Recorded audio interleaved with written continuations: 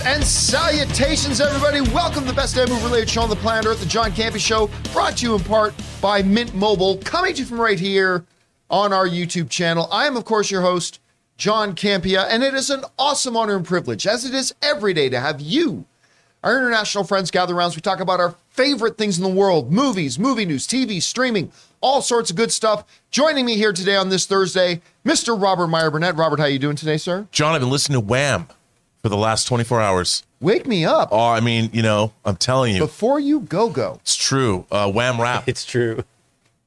DHSS. I'm telling you. It's an awkward opening. I just, somebody was writing to me. I did a video last night, and somebody was asking me about, you know, when they did the Deadpool announcement.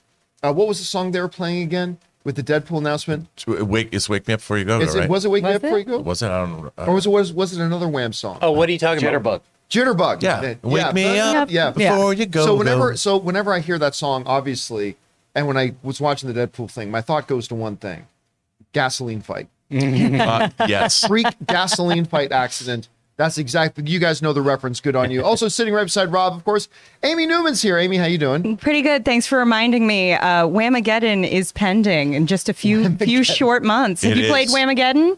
I've never even heard of Whamageddon. You try to make it from, I believe, does it start Thanksgiving? Yes. Thanksgiving to Christmas. You try to get without hearing Wham's Last Christmas. Covers are fine. Oh, that's impossible. But the second you hear Wham's Last Christmas, you are sent to Wham Holla. Oh, you're done within 48 hours. Godspeed. Joining us over here, joining you guys in the live chat is Ray Ora. Ray, how you doing? Hey, I don't know what you guys are talking about, but let's go.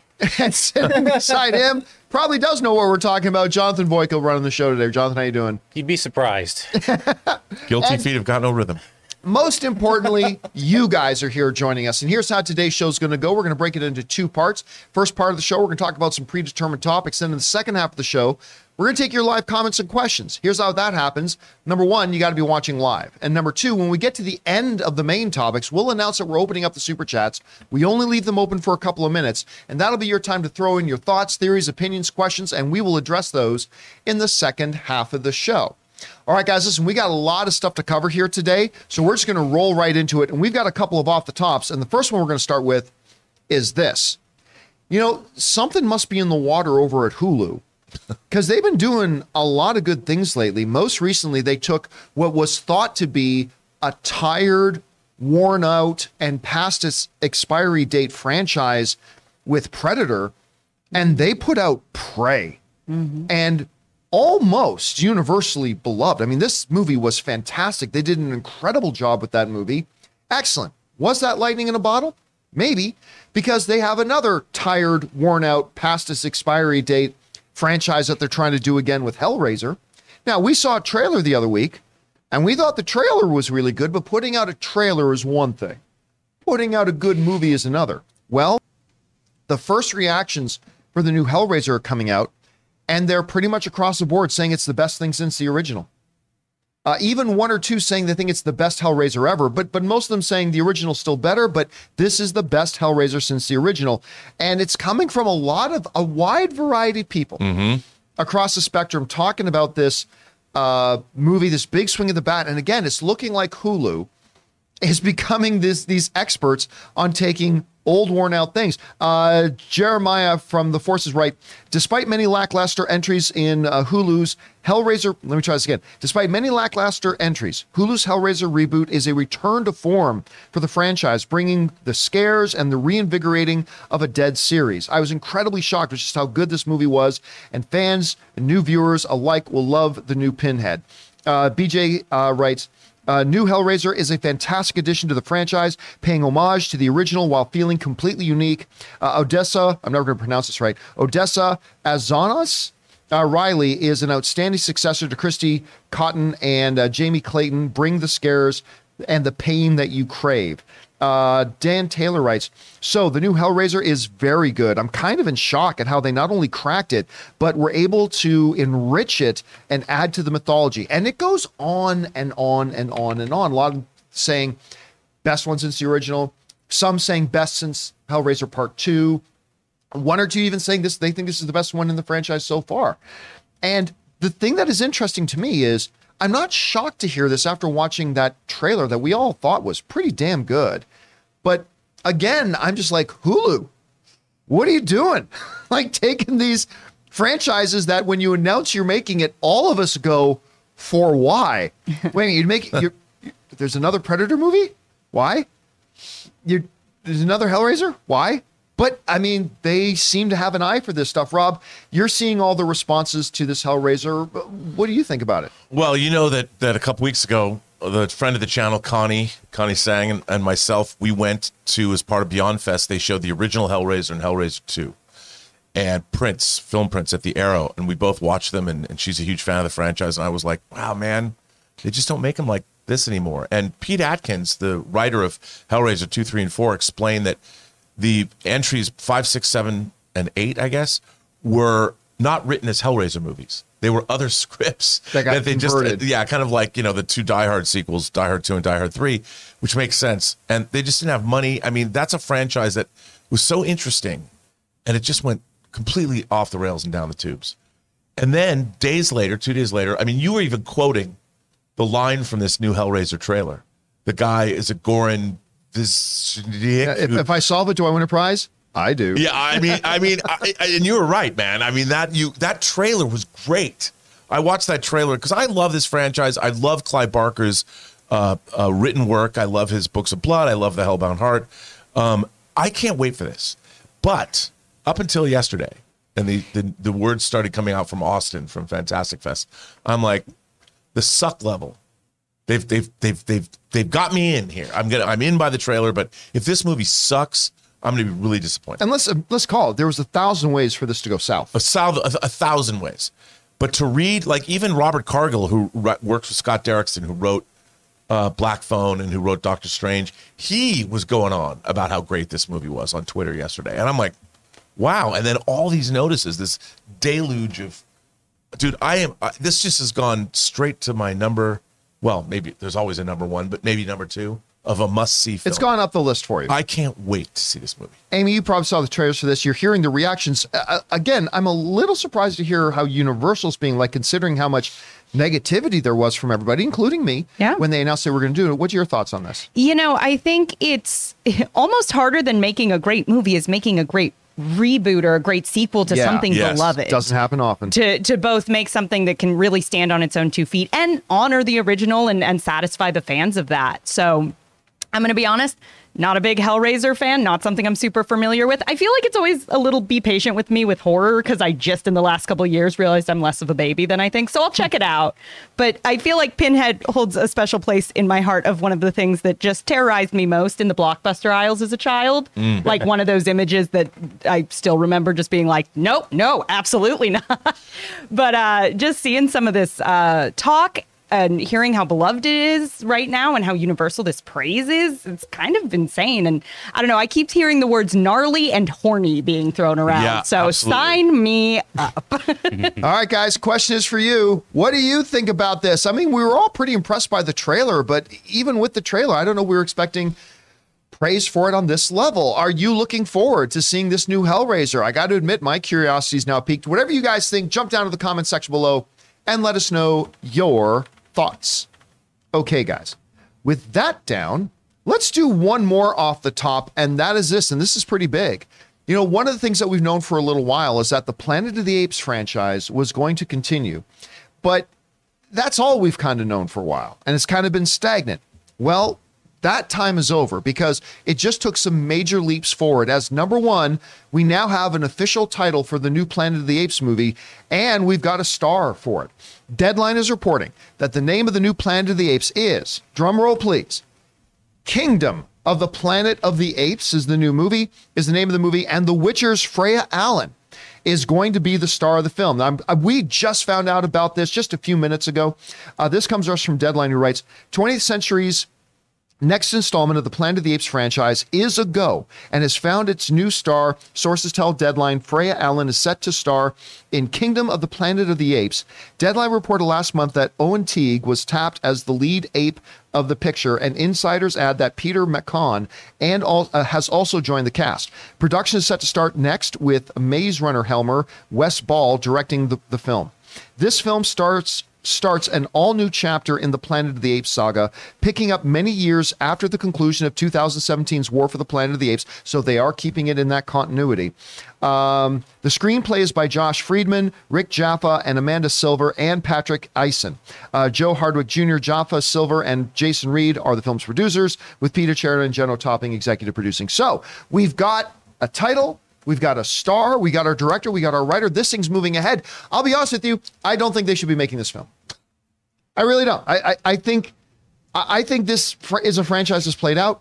I think they should let Wrestling Dogs lie. I don't see any need for this film. Granted, there has never been a need for any film ever made.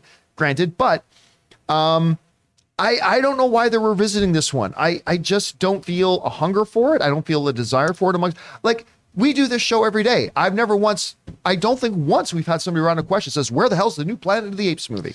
I don't think we've ever once in 5 years had that question come in. Maybe I'm wrong, but I don't think once we've had that question. So I don't know, Rob, I know you are more enthusiastic about this than me. What do you think? Dude, before Star Wars, I watched Star Trek, James Bond, and Planet of the Apes. We had 5 Planet of the Apes movies between 68 and 72. There was the live action series, the animated series. Planet of the Apes was the sci-fi franchise, John. It was. Yes, it was. It was the sci-fi franchise. Then this will be the 10th Planet of the Apes movie, theatrical movie. Now, I love the fact that, when they were doing Rise of the Planet of the Apes, I was a little dubious. I was a little angry. I was mad. I'm like, how dare you? How dare you? Until I saw it. It was great. It was great. Yeah, it's great. And then, of course, Matt Reeves cutting his teeth, making Dawn of the Planet of the Apes and War for the Planet of the Apes, which I quite enjoyed, and the fact that they're going to make an in continuity continue on, because really that new trilogy does not contradict the first 5 Planet of the Apes movies. I mean, Tim Burton's film is an outlier. It's an outlier. Part of the multiverse. Part of the multiverse. It's part of the Planet of the Apes multiverse. So for me, bring it on. Although I do think it should have been Dawn, then Rise. That still irks me. Instead of Rise, then Dawn. That goes on a lot. It's true. And listen, don't misinterpret me. Like, me saying I don't even think you should make this is not at all slight on those films, because those films are incredible. Let me rephrase. For the most part, those films are incredible. Yeah. I thought War for the Planet of the Apes showed that the franchise was out of steam. To be honest with you, I did not think it was very good, and one of the most horribly misleading ad campaigns ever, because 90% of the stuff in the trailers were not in the movie. But that aside, I just thought the franchise ran out of steam. But I do love 2.5 of those 3 movies. I mean, look, I think one of the things about the Planet of the Apes films is they've always kind of had social commentary built into them. Absolutely, yeah. And I'm very curious, like, do the apes get social media? Like, I don't know. Anyway, Amy, what do you think about this? We've got a title, we got a star. By the way, I love who they've cast. I love her in Witcher. But what do you think about this? I'm just picturing all the apes trying to learn a TikTok dance together. But yeah, I'm going to be honest. Not something that's really, fruit in my loops. Not something I'm horribly excited about. But kind of, piggybacking off of what you said, Rob, I do agree. Sci-fi, even when it can feel a little played out. Sorry to interrupt. See that picture? Yeah, not in the movie. That does not happen in the movie. Just sorry. I'm so pissed about that. In my imagination, it did. In my head canon, it did, but that does not happen in the movie. Okay, sorry. Go on. But I do agree. I think sci-fi, even when it feels, this franchise is a little played out, I'm not incredibly excited about it. If they can find something to make it feel relevant and make it feel fresh and make it feel like, yes, this is a movie that needed to exist in whatever that's going to be, 2023, 2024, maybe it'll knock my socks off. I don't know. I hope it's good. Me too. I hope it's great. My favorite thing is when I see a movie that I think looks stupid and looks awful, and then I end up loving it. That's one of the best experiences as a film fan. John, I also have to say that Planet of the Apes, when I first saw it for the very first time, was one of the most senses-shattering things I'd ever seen. It cemented my lifelong love of movies. That War of the Worlds I'd already seen, but I didn't know what Planet of the Apes was. And as a film fan, as a kid, I'm watching this movie. I'm like, oh, it's astronauts, because I watched stuff.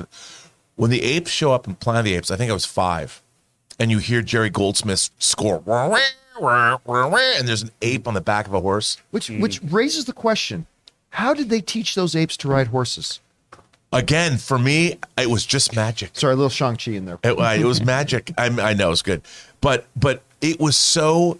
The first Planet of the Apes movie is so vivid in my mind for that reason. It really changed my life. All right, guys, question is for you. It looks like they've got a title, Kingdom of the Planet of the Apes, and they've got a star for it as well. Everything is in place. This thing is a go. How do you guys feel about it? Are you super excited for it? Or are you more pessimistic like me, more enthusiastic like Rob? Whatever you guys think, jump down to the comment section below and leave your thoughts there. Okay, guys, with that down, let's get into our newest segment here on the John Campea Show, which is, of course, our Mint Mobile Hotline Question of the Day. If you would like to get your voice on our show asking a question, simply call the hotline at 951-268-4259. You know, it's funny, I say right on the message, keep it to 20 seconds or less, and I got a lot of people writing in these 3-minute long diatribes. But anyway, call on in your question, and maybe you'll hear your voice on our show. So, Jonathan, what is our Mint Mobile Hotline question today? Hey, John, and all my fellow Batman Beyonders. This is Justin. I'm down here in Cape Coral, Florida, locked up in my house, waiting out this hurricane we got on us. Figured I'd kill some time and see some kind of movie before I lose my power, and saw that The Munsters was on. Did you guys get a chance to check it out? Rob Zombie, I love you. I'll come see any show that you play. I've seen you multiple times, but damn it, stop directing movies. Love you guys. All right, and Justin, take care of yourself, man. Batten down the hatches. We hope this thing gets past you fairly quickly. Yeah, listen, we've been talking about Munsters for a while. Truly one of the worst trailers I've ever seen in my life. I'm not even saying that as hyperbole. Like it's one of those trailers where you look at it and go, how the hell is this for real? Or is this a joke? It's actually a movie. So I sat down to watch some of it. No, let me rephrase. I sat down to watch it. I ended up watching some of it. I could not get past 30 minutes. I wanted to bail after about 5. And I said to myself, give it at least a half hour. And I gave it a go. It's awful. It's really quite bad. Now, here's the thing. When you get a movie like this, in its awfulness, you can look at it and say, you know what? For the right kind of person, this could hit you the right way. And so I'm actually not shocked when I load up Rotten Tomatoes and I see it's got like a 30-something%. Which, of course, I mean, you would think it would have like a 3%, but even when I'm watching and thinking this is horrible, I can think, you know what, there's some senses of humor and some senses of whimsy that I think are going to watch this and it's going to click for them. I am not one of them. So it's sitting at about 30%, which, hey, listen, means about 1 out of every 3 people watching it are liking it. And hey, God bless, that's great. But yeah, I really thought it was bad. And, you know, listen, for 15, 16 years, every phone I've ever had. Now, today it's different. It's just all streamed. But every phone I've ever had, I've got certain songs and playlists. Every single one of them had Rob Zombie's Dragula on it, as well as probably a couple of others as well. I mean, I'm a Rob Zombie fan, but I've never been able to click with him as a director. That one he did, what was Salem? Something about Lords of Salem. Yes, that one I didn't mind that one so bad. I honestly didn't mind that one, but that's the only one. This was truly awful. I couldn't get through it. Rob, did you fare any better than me? No. As a matter of fact, you're a better man. Look, I tuned in out of curiosity. I am not. You know, when you first saw things like The Devil's Rejects, you know, and when he first started out, those 2 movies are all right. Like as a throwback to 70s exploitation grindhouse movies, I kind of like those, but even those are like way too mean-spirited for me. But then everything that he's done since, I really disliked his Halloween movies. They were terrible. Really did not. It's like I appreciate what he's trying to do, but I don't think he understands the cinematic language. Just putting shots together, and it was so. You know, the original Munsters I grew up watching, and it was funny because the Munsters like didn't realize who they were. Like we knew they were monsters, but there was something about it. I don't know if it was too self-aware, it was too camp, it was too. I just watched this. I couldn't get through it. I tapped out after about 15 or 20 minutes. You know what's funny? Rob Zombie came into our studio once when I was still with AMC. He came into our AMC Movie News studio he was there for about a good hour. so not what you would expect. Right. Sweetheart of a guy, like super nice, really charming, very engaging. Like you just can't help. He's one of those people. He's kind of like a Ray Aura. You just can't help but within 5 minutes of talking to him, you just like him. You know, he's just a totally likable guy. So I wished. I'm obligated because you're family, but I mean, I want. When I heard he was going to do the Munsters, I wanted it to be something that was good for him. But I did too, and clearly he loves the Munsters. You know, and it's just like when he made House of a Thousand Corpses and Devil's Rejects. He loves this entire genre of 70s exploitation grindhouse. But there was something in the translation that doesn't work. And I think that's true of this movie, too. Well, the people playing the parts, I mean, at least Herman, I thought he played that part well. That was like how he was on the TV show, right? Yes, actually, you know what? Yes, that's true. But it wasn't even him. I mean, he had the same voice. No, it wasn't him. I can assure you it was not him. But anyway, guys, what did you think? 10 out of 10. That's out of No Go or Ralph. It's a Ralph. What do you guys think about? Have you had a chance to watch the Munsters? Maybe you're one of those. Again, that's not a small number. 1 out of every 3 is not a tiny number. No. That are enjoying it. Maybe you're one of those people. Ooh, statistically, when I get to check it out, I will love it. That's just numbers. I mean, out of the 3, that's right. Statistically speaking, you are going to be the 1 out of 3. I'll check it out tonight. How did you guys feel about it? Whatever your thoughts are, jump into the comment section below and leave your thoughts there. Tomorrow. Okay, guys, we're going to do something we haven't done in a little while here. Uh-oh. We're going to play a little game of over-under. But before we do, we're going to hear from one of the sponsors of today's show, our friends. I love their shirts at True Classic.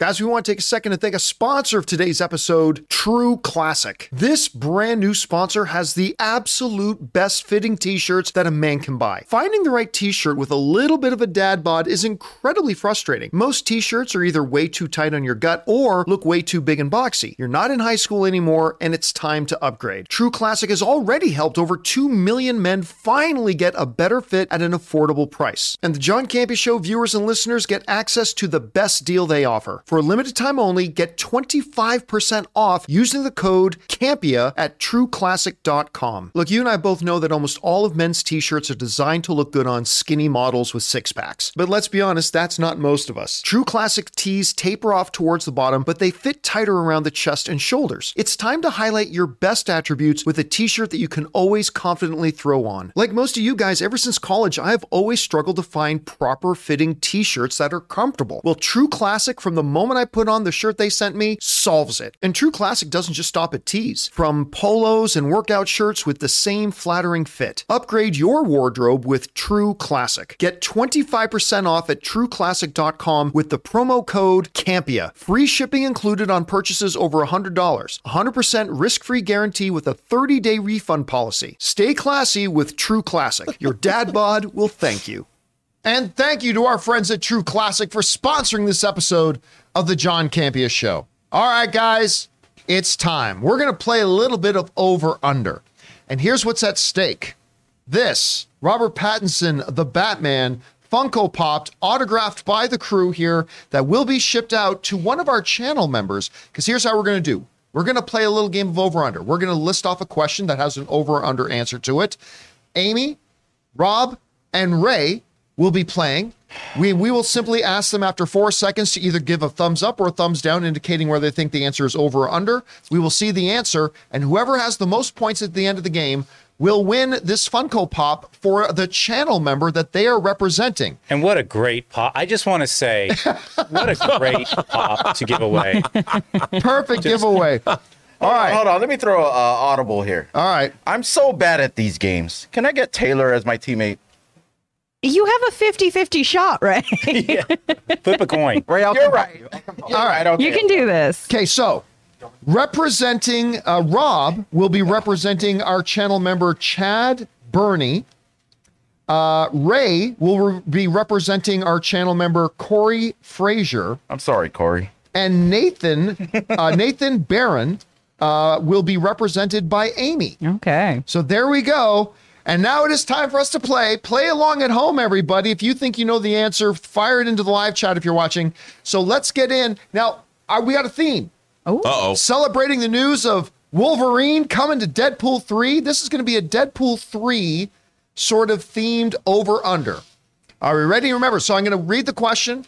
I'm going to give you a countdown, and then when I get to 0, you got to put up your thumb, hold up a thumb up or a thumb down directly towards your camera, okay? Okay. All right, here we go. Question number 1. How many movies did Hugh Jackman appear as Wolverine? Over or under 9.5? How many movies did Hugh Jackman appear in as Wolverine? Over or under 9.5 films? And answer in 3, 2, 1. Put out the thumbs. Everybody is saying under, and the answer is under. Hugh Jackman appeared as Wolverine in 9 different films, so everybody is off to a clean start. Okay, we're tied at 1s across the board. Actually, can you keep score for me, Taylor? Yeah. So we got 1s across the board. All right. Let's get into question number 2. How tall is Ryan Reynolds? Over or under 6'1.5"? How tall is Deadpool star Ryan Reynolds? Over or under 6'1.5"? And answer in 3, 2, 1. Thumbs. And everybody is saying under. Again, they're sticking right. All right, and the answer is over. Oh, I was gonna say. Listed. Sorry, Chad. Listed. I'm gonna bet the actuality. Ryan Reynolds is listed as being 6'2", and I can like when I've stood. Ryan's a tall guy. Yeah. Ryan's a tall dude. So yes, he is 6'2". All right. Everybody still has 1 point each. We're still tied as we move in to question number 3. How much did Deadpool 1 and 2 combined make at the worldwide box office? Over or under 1.61 billion? How much did Deadpool 1 and 2 combined make at the worldwide box office? Over or under $1.61 billion? Answer in 3, 2, 1. Thumbs. And we all get the same answer, all saying over, and the answer is? And the answer is? I can see it. Under. The 2 movies made a combined box office of $1.57 billion. So we've got 1 right answer for everybody, 2 wrong answers for everybody. What if this continues the entire time? Yeah. Woo. And we We're move just in regular. now to question number 4. And our 4th question. How old was Hugh Jackman when the first X-Men movie came out? Over or under 30 years old? How old was Hugh Jackman when the first X-Men movie came out? Over or under 30? Answer in 3, 2, 1. Answer. Everybody's the same thing again. They're all saying over, and the answer is? And the answer is over. He was born in October of 1968. Jackman was 31 years old when the first X-Men debuted in July of 2000. All right, so everybody now has 2 points. We only got 3 questions left. So far, for the first time in the history of Over Under, everybody's given the exact same answer for every question. Let's see if that changes up here. All right. Is this question number 5? Jonathan? Yeah. All right, question number 5. 5. How many times has Ryan Reynolds been married? Over or under 2.5 times? How many times has Ryan Reynolds been married? Over or under 2.5 times? And answer in 3, 2, 1. Answer. All right. Rob is saying over. Amy and Ray are saying under. And the answer is under. Wow, Ryan sorry, Reynolds has been married to. Were you thinking of Alanis Morissette? Yes. Yeah, I knew somebody would. I He was dated thinking, her for a I long thought time. he was married to Alanis Morissette than Scarlett Johansson. Right. So the answer actually is under. Bring that back up again, Jonathan. Yeah. I didn't even know they dated. Ryan Reynolds has been married twice. He married Scarlett Johansson in 2008 and has been married to actress Blake Lively since 2012. He never did marry And Alanis Morissette. Were they Damn all wrong? it. Were they all wrong? Isn't on it that one? ironic? Don't you think? Ironic, don't you think? All right, so what's our score now here, Taylor? Oh my God, this is a lot of math. I think Rob is at 2, Amy's at 3, and Ray is at 3. You Oh, think? I could get smoked by Amy and Ray. All right, so we're moving now. 2 questions left. Still time here for Rob to pull this out and win. That's what she said. And win what? The grand finale. I'm not even going to say anything. Here's our question. Question number 6. How many Hugh Jackman films have made over $800 million at the worldwide box office? Over or under 1.5? How many Hugh Jackman films have made over $800 million at the worldwide box office, over under 1.5? And you answer in 3, 2, 1. Answers? Ray and Rob are saying under. Amy is saying over. And the answer is To be it. under. Hugh Jackman has never had a movie been over $800 million. Wow. Hugh Jackman's biggest box office was X-Men Days of Future Past, which made $764 million. He has made no films that have made over $800 million. And actually, his highest grossing film that was not an X-Men related film was Les Miserables, which is his number 5 biggest film. All right. What is our score now heading into the final question? Carry the 1, add the 0. Rob's at 3, Amy's at 3, and Ray's at 4. I want to recount. I want to recount. Taylor can't do math. Ray is heading into the final question in the lead. It's his to win. His, as they say in baseball, his destiny's in his own hands. Did we all just get hustled by Ray? We did. Could be. I've been hustled by Ray. You've been hustled by Ray. All right, here we go. Final question. I Question mean, he does do the graphics. number 7. did He these. didn't do these. It's a little dubious. Question. Rob. What is the official runtime of Ryan Reynolds' 2021 film Free Guy? Over under 1 hour and 48 minutes. What is the official runtime of Ryan Reynolds' 2021 Ray was film asleep. Free Guy? Over under 1 hour and 48 minutes. And answer in 3, 2, 1. Answer. Everybody is saying over, and indeed the answer is over. Free Guy has an official runtime of 1 hour and 55 minutes. So, Taylor, what is the final tally? All right, Rob and Amy are tied at 4, and Ray won with 5. Ray Ora is your winner, ladies and Sorry, gentlemen. Chad. This is bullshit. Which means that who did he win this for? Corey Frazier. Corey Frazier, one of our channel members, congratulations. The whole crew here is going to autograph this Batman Funko Pop. Ray will be in touch with you. Check the comment section in the community post, and we'll get your address and everything, and we'll get this thing sent off to you. So that'll do it for... It's not pickup. They don't have to. They don't have to drive here and pick it up. No, we're gonna go so far as to ship it to them. Wait, hold on. I want to say thank you to Jonathan for the cheat sheet. Thank you so much. Cheat sheet. How'd and you still got get 3 of several them wrong? And That you just makes it still look got good. 3 of them wrong. Hey guys, Convincing. listen. Let us know, by the way, down in the comments if you enjoyed this little sidestep from everything else, and if you'd like to see us continue to do games like Over and Under here on the show. All right. With that all down, guys, let's get into our main topics here today, shall we? And how do we select our main topics here in the show? Well, that's simple. You guys come up with our main topics. Whenever you come across a big topic, issue, or story that you guys feel we should cover as a main topic on the show, just go anytime 24/7 to www.thejohncampiashow.com/contact. Once you guys get there, you're going to see a form. Fill it out with your topic or question. It's absolutely free. Hit submit, and then maybe, just maybe, you might see your submission featured as a main topic here on The John Campea Show. With that down, Amy, what is our first main topic today? Our first topic today comes to us from Confused Connoisseur. We finally got some fantastic news as John Krasinski's Jack Ryan Season 3 is now confirmed to release on December 21st. This has been a very unusual long wait as Season 2 was released 3 years ago, and we haven't gotten any update even though Season 4 was greenlit and had completed filming in May.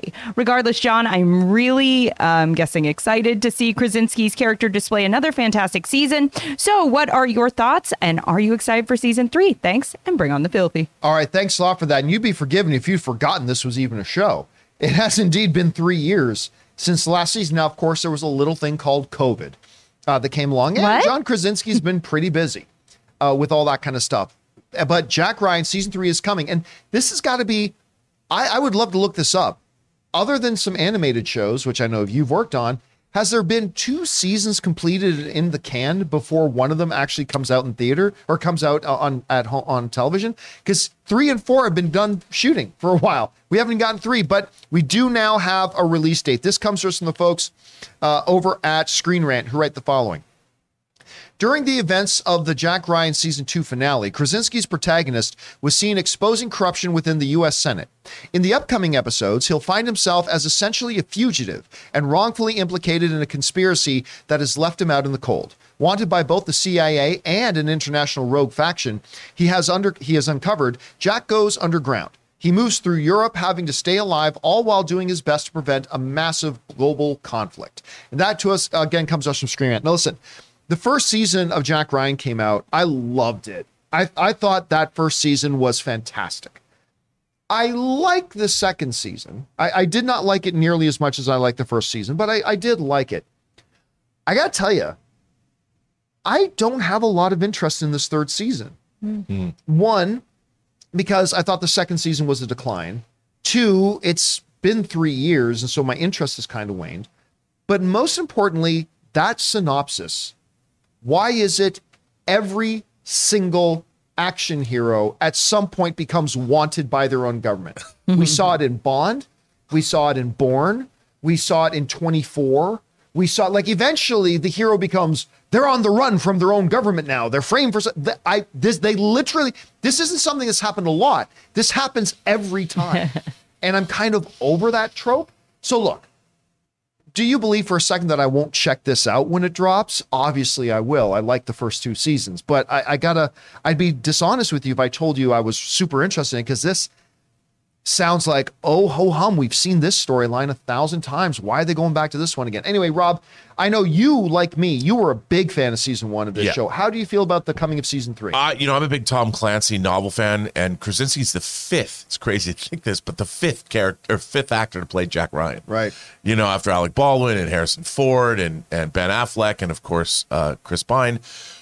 I'm like you. I listen to the synopsis, and I'm like, okay, we've heard this before, but if it's done well, it's always a good story. Yeah. But like you, I really just love Krasinski in the role. I like how they've kind of made it a hybrid from what Jack Ryan was as a young Jack Ryan as opposed to what he became in the movies. I think that as long as, look, there's so much rich, fertile ground to cover in our world today that I think it could be a good show. And it's beautifully made. The production values, they actually go on location. They go to interesting places. And I'm hoping it's going to be good. And we're getting it anyway. So hope springs eternal. To your point, how many times have I had a bowl of vanilla ice cream? A lot of times in my life, I tell you. Guess what? If it's good vanilla ice cream, I'm still going to be happy. Agreed. So to your point, we've seen this before, but it's done well. But like you, I thought this season 2 was a step down, and it bummed me out because season 1 was really good. Yeah, so here's hoping they can return to form.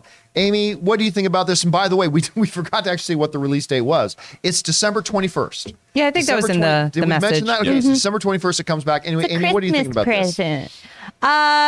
I'm going to be honest. I've never been a Jack Ryan fan. I feel like in this day and age, there's sort of a thing for me where if it's not something that naturally really, really sparks my interest, I need to hear about a show at least once from a person I really trust or twice from tangentially from people. And I just haven't heard people talking about this show. So it was never super on my radar.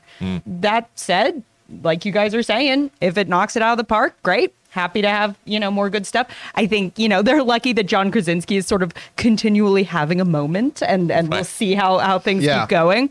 But I think there will at least be enough interest, at least off of, sort of this Fantastic Four buzz, however that fully pans out. I think him riding that buzz will at least get some eyes on this show that may have not been there had his career sort of fizzled in the last couple years. And the other reality is this: Amazon has another super spy show going on that I'm actually way more interested in right now with Reacher. Because I like Jack Ryan season 1. Reacher season 1 was fantastic. I agree. So I'm really excited about it because they started shooting season 2 last week. You saw that. All right, guys, question is for you. After 3 years, we finally have a release date for Jack Reacher.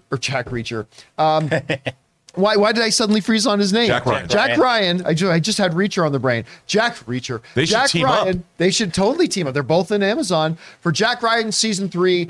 Are you guys excited for it? Have you even watched the show at all yet? Whatever you guys think, jump down to the comment section below and leave your thoughts there.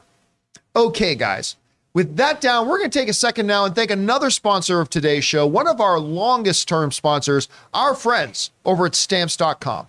We want to take a second and thank a sponsor of this video, Stamps.com. Guys, I know it feels early, but Christmas really is right around the corner. And if you've got a lot of stuff to send to family this year, you got to start thinking ahead. And if you're a small business owner, you know how important it is to be ready for the insane holiday season. Stamps.com has everything you need to make your life a whole lot easier. It's the 24/7 post office that you can access from anywhere. No lines, no traffic, no hassle. Get access to the USPS and UPS services that you need to run your business right from your computer. Protect your margins with major discounts from USPS and UPS rates up to 86% off. All you need is a computer and a printer. We all know that rates are always changing, but with Stamps.com's Switch and Save feature, you can easily compare carriers and rates so you know that you're getting the best deal every single time. And if you're running an online store, Stamps.com works seamlessly with all the major shopping carts and marketplaces. So get ahead of the holiday season chaos this year. Get started with Stamps.com today. Sign up with the promo code CAMPIA for a special offer that includes a 4-week trial plus free postage and a free digital scale. No long-term commitments or contracts required. Just go to Stamps.com, click on the microphone at the top of the page, and enter the code CAMPIA. Hey, thank you. Who knows what we were talking about there? Thank you to our friends at Stamps. Always that moment. I'm like, well, I'm coming back. I hope they didn't catch just the last few syllables of what I was saying out of context. I'm like, I gave him a countdown. Oh, John, you had a great night last night with all the fellas. Out with the boys. It's not Friday. You can't make me laugh this hard. The last couple of words out of context did not paint the right picture. All right. Thank you to Stamps.com for spreading so red. I did give a countdown, to be fair. Yeah, you did, for being sponsors of this episode of the John Campea Show. Okay, guys, with that down, let's move into main topic number 2. Amy, what is our second totally on topic today? Our second topic comes to us from Chris Parker. News has just broke that the SEC is suing MoviePass executives for fraud. They allege that the executives intentionally made misleading statements regarding the company's financial position and its activities, and that they knew their business model couldn't be sustained. John, you were never a fan of the MoviePass top brass, but even you must be surprised at the recklessness of their behavior. And do you think it's now only a matter of time before the current MoviePass rebrands to steer clear of this mess? All right, thanks a lot for sending that in. Now, look, the first thing we should mention here is that this has nothing to do with the current, new, original ownership of MoviePass. Mm-hmm. The people who are now back in control of MoviePass, this has nothing to do with them whatsoever. It has everything to do with those jackholes who were running MoviePass for those years. Listen, I had been on record for a long time about MoviePass. MoviePass, when it came under their new ownership, the quote-unquote new ownership at the time, they came out and said MoviePass, which was working pretty well. I mean, it was the first thing we'd ever heard of at the time, living in the United States, that it came out like for a $20-something a month thing, I could go to any movie. I could go to any movie anytime. It was a great idea. And I think it got up in Los Angeles. It cost more. It cost about 25, 26, 27 bucks. But for somebody like me, that was still totally worth it. I was saving tons of money by using it. So then the new owners came in and they announced to the world, shocked the world, MoviePass, all you can watch movies for $10 a month. And we're like, wait a minute. How now, the model was pretty simple and basic. And actually, I'm wondering if I can do this. Yeah, you know what I'm going to do? I'm going to pull up the Campea Classroom here. So, Jonathan, if you want to be able to take a second, I'm going to need a moment here to clear this thing up anyway. Let's go over to the Campea Classroom, and we're going to look at MoviePass. Okay? So, here's the thing that this was the basic model for MoviePass, okay? The basic model for MoviePass that the quote-unquote new owners at the time were pulling in was this.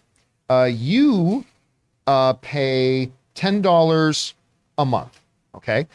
So I would pay MoviePass $10 a month. But here's why immediately people like myself and others said something doesn't add up here. Every time, every damn time I used MoviePass, MoviePass had to pay the movie theater full ticket price. Okay? Price. Now, when you're John Campia and you're living beside and working in the AMC Burbank 16, and you go in to watch a James Bond movie, not an AMC Prime, not an IMAX, you're paying $15 a ticket. Okay? $15 a ticket. Now, the way it worked is I would take out my MoviePass card. I registered on the app. It would immediately credit the amount of money onto the MoviePass card, which was just a MasterCard, the exact amount for a movie ticket at that theater.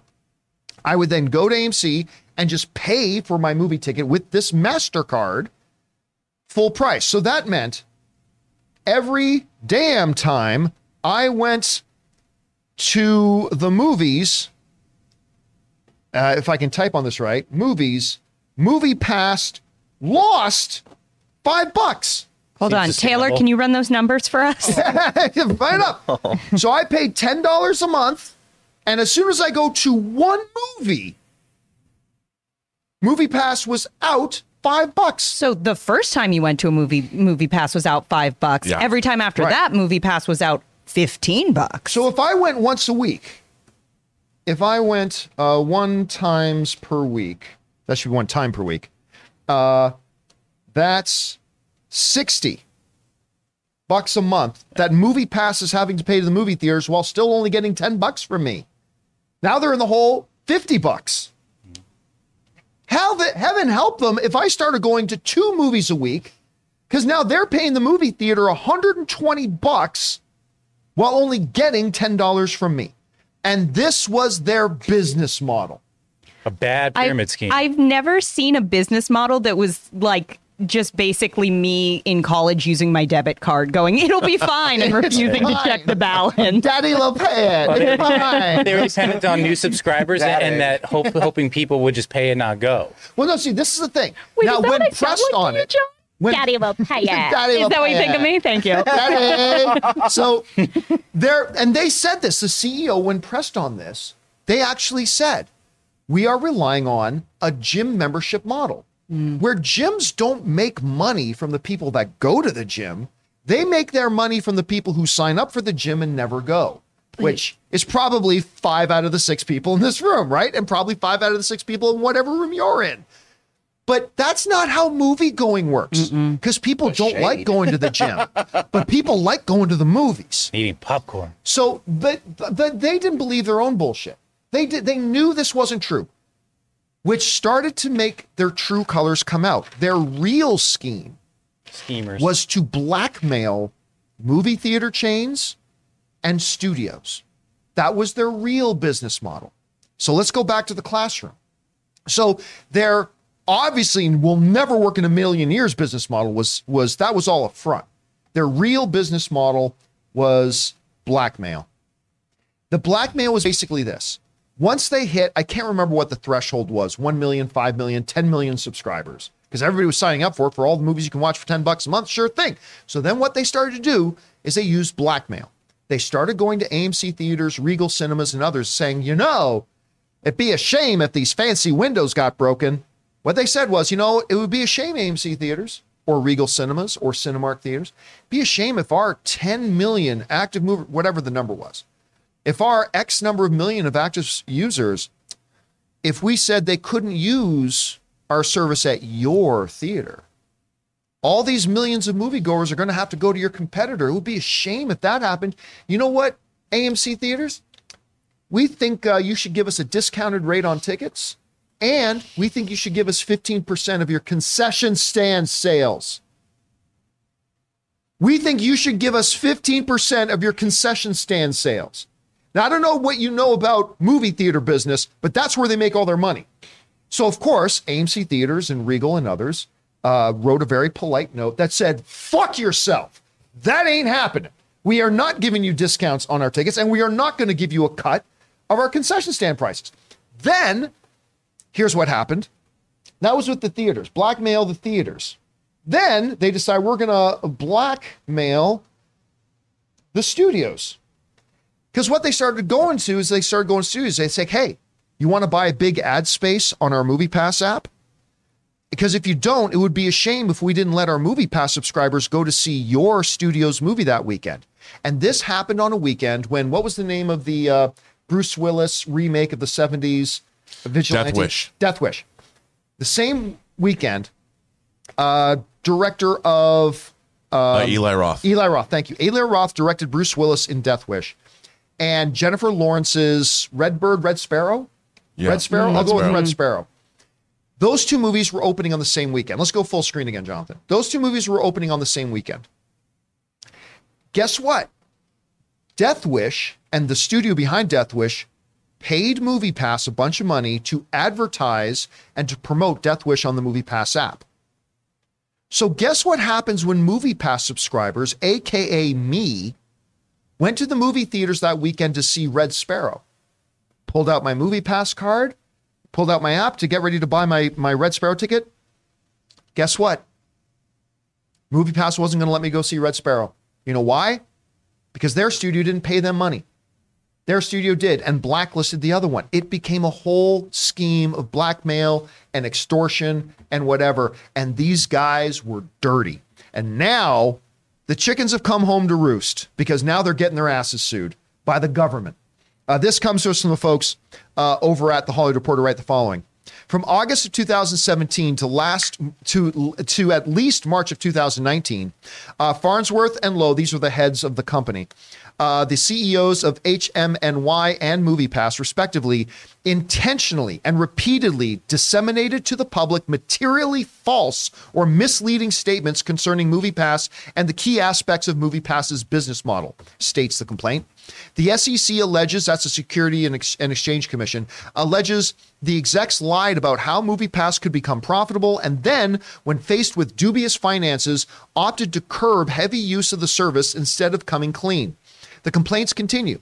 In addition to the above fraud, between January and April 2018, MoviePass executive, a MoviePass executive submitted to HMNY and MoviePass, consequently, and through items. You know what? I think I missed a part there. Opted to curb use of the service and claim. The complaint continues. In addition to the above fraud, between January and April 2018, Farnsworth and Lowe approved false invoices that item, a MoviePass executive, submitted to HMNY and MoviePass. Consequently, and through item's submission of additional false documents, item wrongfully obtained more than $310,000 from HMNY and MoviePass for his personal benefit. So they knew their business model wasn't going to work. They kept telling their shareholders, this is our business model, it's totally going to work, and here's why. They then started canceling and suspending people who had the audacity to use MoviePass. They started cutting them off while still taking their money. People were canceling memberships and still getting charged every month for it. And then we find out they were siphoning off funds to give to their buddies in the company while everybody else was going broke, and the company tanked. And now the SEC is saying, yeah, this can't go unpunished. So they're now being sued. Anyway, Rob, that was a huge, long way to set up this whole thing, that MoviePass. And listen, you guys know, if you followed me for any time, I've been very, very passionate about this whole issue of MoviePass for a long time. But the lawsuit's now happening. Does this bring any sort of catharsis to somebody like you, who you were one of the people that got ripped off by MoviePass? I got a MoviePass for the holidays, and annual. It was paid for a year. It was a sketchathon from almost the beginning. And I was like, how, even I would, every time, I think I used my MoviePass 3 or 4 times in like 2 months, January, February, and then it started to go awry. And it just didn't work. And I'm like, there's no way. You could tell right away that even with the best intentions, this is a failing business model, because for the reasons you laid out. They were losing money every time I went and saw the film. And you could tell that was what they were banking on, that gym membership model. Yeah. But like you pointed out, I liked MoviePass. Elizabeth had one too. And we would be like, what are we going to go see? Not only did MoviePass, was it a thing we loved, our lives would plan out date night or whatever using MoviePass. They're laughing at you, Rob. That's such a great picture. They're laughing at the superior intellect. Yeah, there you go. It's nice reference, by the way. You knew it was lame. And then when we started to not be able to go to movies, I'm like, and that was just a few months in, I knew that this was too good to be true. But Elizabeth paid, she bought herself one and me for the holidays. That was $100 or $240. It was an annual pass. It was $120. And did it go under before? It went under. We saw 3 or 4 movies in 2 months. And I'm going to assume you never got refunded for your. Of course not. Of course not. No. I just get flashbacks of like, I don't know if it was the AMC or Collider days, but we talked about MoviePass every day on that show. Yeah, there. it was in the AMC days. Yeah, Yeah. I'm getting like flashbacks. Anyway, Amy, were you ever sucked into the vortex that was MoviePass? I remember when it came out kind of going, oh, that sounds too good to be true. But yeah, I'll look into it when I get a second. And kind of by the time I loop back around, I was hearing, oh, no, it was too good to be true. Yeah. So I never had one, and sounds like I kind of dodged a bullet on that one because it felt so quick. Like I said, it was like, oh yeah, next month when like the holidays are over and I have a little more time, I'll look into. And then pretty immediately it was like, oh, I guess I won't be looking into that. But I can't wait for my like Big Short film documenting all of this. It's going to be fantastic. Yeah, is Mark Wahlberg the one doing a MoviePass documentary? I don't know. Or some kind of biopic on. I know there's like either a documentary or an actual biopic. I hope it's like a scripted. I feel like that would be fascinating. They're stoked about it now. Oh, you know what? This graphic, it says it all. It's not reserved. It says served. Served. You got. It's Mark Wahlberg. It is Mark Wahlberg doing it. Series. Oh, it's a docu-series. Yep. Okay, I'm so down for this. Anyway, guys, I'm very happy about this. Did you get sucked into the MoviePass thing? Do you remember when it was actually a good service and then the new owners took it over and changed to their little Ponzi scheme? Whatever you guys think about this, jump down to the comment section below and leave your thoughts there. Okay, guys, with that down, let's go into main topic number 3. Amy, what is our third main topic today? Our third main topic comes to us from Bleeding Orange. Did you see the leaked Indy 5 trailer from D23? It looks really good, as does the de-aging of Ford, and it confirms the return of Sala. Now that it's leaked, do you think Lucasfilm should go ahead and release the trailer now? All right, thanks a lot for saying that. And what was the leaked trailer we were just talking about the other day? Which one was it that got leaked the other day? I can't. Was it Loki season 2? The Yes, Loki it was season Loki, 2 yeah. one that got leaked, right? So this one came out as well. Okay, so seeing Sala back, that made my heart smile. Oh my friends, I am so glad you are not dead. I am so pleased you are not dead. I love Sala. He's still the voice of the best ride at Disneyland, even though I don't go to Disneyland anymore. Fuck Disneyland. But my favorite ride at Disneyland was the Indiana Jones ride. And every time you be in that line, you hear the voice of Sala giving you your instructions. Loved it. That actually was who did the voice for the ride was my neighbor for a while. And the first time he did it, it was truly just a top 10 moment of my life. Oh, that's amazing. Fun fact.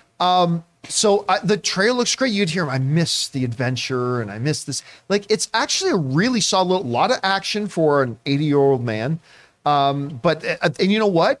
It all looks pretty believable, all that kind of stuff. But it's now leaked out and it's out there. The description of the video has been out there ever since D23. And it looks really good. So now it's leaked. And again, we'll come up to the same question that we had with Loki. What does Lucasfilm do now? Now that this trailer is leaked out there, and we're not going to provide links to it or anything, but you can find it. It's out there. What should they do? I still feel the exact same way. Now, my guess is they're planning, I bet they're planning on releasing this trailer with Black Panther 2. But that being said, it's out there. People are having their first experiences with this trailer in a low quality format. And millions of people are watching it already. So again, I feel that what Disney should do is what they have done in the past, which is, you know what? It's out there. Let's get ahead of it. Let's put out a great 4K copy of it. So people's first experience with it is a great one. But it doesn't look like they're going to do that. They didn't do it with the Loki season 2 one, so they're probably not. But I think that would be the wise thing for them to do. Rob, you had a chance to take a look at this trailer. Now, what do you think about the trailer, and what do you think Disney should do now? Oh, John, I haven't seen this trailer. What are you talking I don't about? watch bootleg trailers, and nor did I, put it in our group text either. Oh, when the cops bust down the door, you're going to be safe. Good move. I didn't do that. I will say this. Here's my problem. That leaked trailer, the end joke in the trailer, which is a great joke, where Indiana Jones has his bullwhip and a bunch of dudes pull guns on him. Yeah. I'm like, whoever was filming the trailer, missed that. Yeah. Which, come on, man. No, here's the thing. I don't understand in this day and age where all of us are carrying around 4K recording devices with multiple lens choices if you have an iPhone 14 or whatever you're rocking, when they show trailers at an event where thousands of people are watching in a room, why do they think that these things are not going to leak? I mean, hell, I was about to drop some green on the new Ray-Ban Wayfarers. Remember Google Glass, the new Ray-Ban Wayfarers? They would pluck you off at the door. Well, yeah, I know, but I mean, They would what? But you know, when the lights are dimming, you just put those up. No, but I don't understand. Just release the damn trailer. First of all, it's a great trailer. It's a good trailer. It's a great trailer. Yeah. I'm like, I loved, like you said, you hear it's Salah's narration, you know, and I'm like, what? Why can't I see this right now? I'd watch this trailer 100 times, but no, I have to like wait until Wakanda Forever in November. You know what they're going to have to do when you go to a premiere now these days, at least a lot of the bigger ones. When you show up, they give you this like pouch bag, and you have to take your phone out. Yep. And you have to put it in this pouch bag. Then they seal the bag With and a lock it. Yep. And it's a bag that blocks any sort of signal in and out. And then they give it back to you. You hold on to it, but you can't take your phone out. It's locked in there. Yeah. And then when you're leaving the premiere, they have a bunch of table stations set up where they have people with the unlock mechanism. They open it up and open up the bag, then you take your phone back out. They do it at TV, like TV show tapings and stuff. Yeah, I mean, they're going to have to start doing that at events. Like, that's a huge logistical nightmare, but they're going to, if they really are serious about keeping these things under wraps, they're going to have to start employing this at these conventions. I think they need to first do it at concerts. No more phones at concerts. That's my biggest thing. I like taking shots of what's going on. At the but concert. be in the Shots maybe, moment. but video. Be in Well, the like moment. 5 minutes of video. Like Dude. I there's take it out. people I that- take a 15-second shot of something, then I put my phone down. Yeah, there's people that have that thing up the whole time. Oh, yeah, the whole And I'm like, damn would you time. live in the moment? And I also apparently follow all of them on Instagram because Stop every it. time you go on the stories and it's just a million little dots and you're like, no, absolutely not. Well, Amy, No. what does Disney do about it at this point? Should they release it? Should they just wait anyway? How do they curb this in the future? What are your thoughts? I mean, I think absolutely just drop the damn trailer at this point. I think it's such a bummer. And yes, of course, I watched it mainly because I knew we were going to be talking about it today. Right, that was it. No, but genuinely, if I kind of wish I waited because it feels like such a bummer way to see a trailer. Yeah, I agree. It You're really is, missing yeah. and especially one like that has sort of those magic goosebumpy moments of, you know, the throwbacks and hearing the music. And my only concern, I feel like worst case scenario, this movie feels a little like, remember the things you like, but even then we're all going to kind of love it. I hope. But at the end of the day, it's such a bummer way to watch a trailer. It's like, you know, seeing a shitty, you know, Android photo of a piece of great art and being like, is this good? Like, I don't really even know yet. So frankly, I kind of agree with you, Rob, in this day and age with just how ubiquitous it is that everyone has a camera on them constantly. And yeah, you can take steps, but it almost feels like you can't release things to a small room of people and not expect it to get out there. I think it should just start becoming a little more the norm that if we're dropping this, we're dropping this, and we're at least going to drop it on our terms in the quality that it's meant to be seen in. All right, guys. Question is for you. Did you have a chance to see that Indiana Jones trailer that got leaked? If so, what did you think of it? I actually think it's really great. And what should they do about it at this point? I still think the right thing to do is just drop it online now, get ahead of it, but I don't think that's what they're going to do. Whatever you guys think, jump down to the comment section below and leave your thoughts there. Okay, guys. With that down, let's get into our fourth and final main topic here today. Amy, what is our fourth main topic today? Our final topic comes from Vinar M. I'm hoping that you saw that Elizabeth Olsen is now saying that with Hugh Jackman coming back as Wolverine, that a Scarlet Witch and X-Men team is possible and that Michael Fassbender is her father in one of the universes. What do you guys think of Olsen's comments? And do you think we could now see the Scarlet Witch presented as a mutant in the MCU? Would love to know your thoughts. Thanks. All right. Thanks a lot for sharing that, Vinar. And listen, I've had my complaints about Marvel, the MCU Phase 4. Certainly some fantastic stuff in it. Some absolutely fantastic. Shang-Chi, WandaVision, Ms. Marvel. I really like Eternals. Spider-Man No Way Home. Some of it's been pretty mid. Some of it not so good. So it's been kind of mixed. That said, I actually think, even though Doctor Strange the Multiverse of Madness is not one of the more beloved MCU movies, I do actually think that the story path of Scarlet Witch has been one of the most fascinating things they've not just done in the Phase 4, but one of the most fascinating things I think they've done in the MCU. The whole, her origin story, where she came from, where we found her in WandaVision, how things ended in WandaVision, and then seeing the progression of that into Doctor Strange and Multiverse of Madness.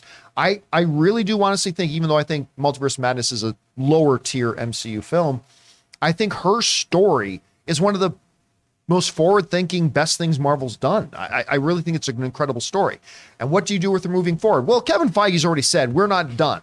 We haven't seen the last of Scarlet Witch, because of course this is the Marvel fake death universe. So of course she's going to be back. Well, she was actually on a red carpet when she got told by a reporter on the red carpet about the announcement of Hugh Jackman coming into the MCU again as Wolverine for Deadpool 3. And this is the response she had. This comes from the folks over at Variety who wrote the following. "Oh, really?" Olsen asked when she heard the news. "Wow. Now that Jackman is returning as Wolverine, Olsen wants Scarlet Witch to team up with more X-Men characters on the big screen. I guess Wolverine is X-Men," Olsen said when asked about which character she hopes to team up with in the future of the MCU. "It would be cool to work with a lot of those people from the X-Men franchise. I guess Michael Fassbender is my dad in some world." Olsen last played Scarlet Witch in Doctor Strange: The Multiverse of Madness. The character took a villainous turn in the film, and her fate was left ambiguous by the end after she sacrificed herself to destroy the Darkhold in a moment of redemption. Marvel Studios' Kevin Feige all but confirmed to Variety that the character will be back. "There really is so much more to explore," Feige said. "We still haven't touched on many of her core storylines from the comics." And that comes to us again from Kevin Feige and the folks over at Variety. So look, I am fascinated with this character. Mm-hmm. I don't think there can be a full redemption story for her. I mean, she straight up murdered a lot of people and nearly killed a lot of the heroes and nearly destroyed all of reality with everything that she was doing. I mean, she broke bad. She broke bad, but that doesn't mean she's a monster. And yet she was pretty monstrous in this thing. So it'd be interesting to see where they go. I love the fact that she brings up Michael Fassbender, that she brings up, hey, Fassbender's my dad in some universe. That's out there. Now, look, I've been on record, and I still believe, I don't think for a second that Kevin Feige intends to use any of the old Fox X-Men cast as their new iterations of X-Men characters moving forward. Hugh Jackman in Deadpool 3, that's an outlier. I mean, that's because it's Deadpool, so you can do that sort of thing. But I don't really think he has any plans for that. But even I, who've said for a long time I don't believe that Kevin Feige intends to use any original cast members, nor should he, even I would have to admit, if they were to come out and announce that Michael Fassbender was going to return as Magneto, and he was going to play, Wanda's actual father. The one in her memories wasn't actually her dad. That was either an adopted dad or something along those lines, whatever. And to see, can we bring up Ray's thumbnail? The main show thumbnail, if we got that around somewhere. Sure. But to see can you imagine the Avengers, whoever the Avengers are at the time, held up at the new Avengers HQ, and marching down the road comes these two. That's shit your pants time. You see Magneto and Scarlet Witch marching down the road. That would be all kinds of awesome.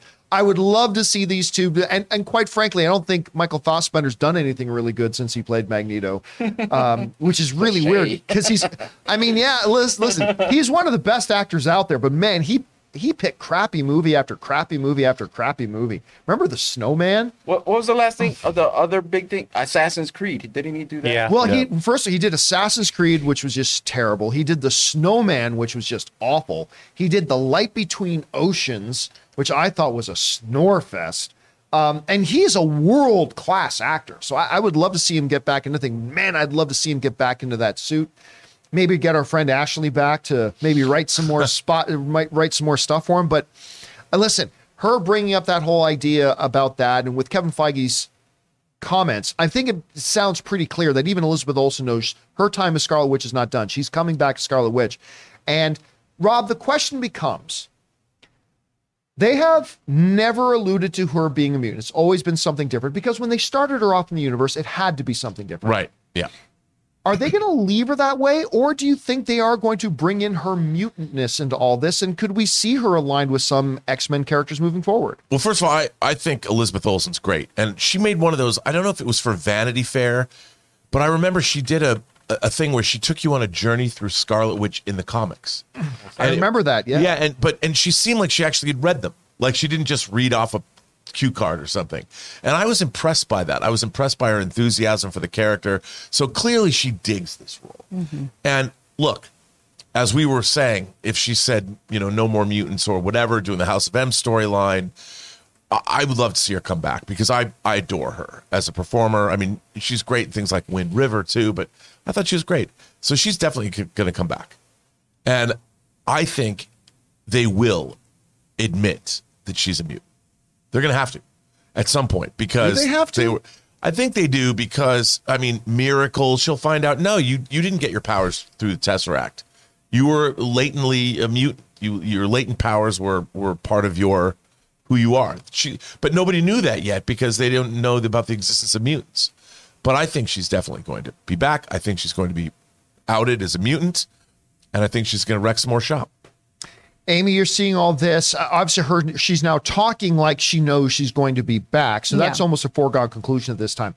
She's talking about wanting to be aligned with X-Men characters, even bringing up the idea of Fassbender being her dad in some universe in this vast multiverse. I don't know. How do you see them moving forward with this? This seems like a lot of her going, oh, that'd be cool. That'd be cool. So I do feel like there's an element of take what she's saying with a grain of salt. Yeah. This isn't her announcing anything. This doesn't even sound like it's coming from a place of like, oh, I can't say too much. But that said, I think it makes a lot of sense. I agree that it feels really, really plausible that they are going to kind of swing back around on that and make her a mutant now that they have that opening up as an option in the MCU. And I really do hope they team her up with the X-Men. I'd love to see more of this character. I know there are options of, oh, it's a different universe as Wanda or whatever, but part of what I like so much about Wanda as a character is, yes, she's a villain, but she's a villain that comes from a really emotionally grounded place.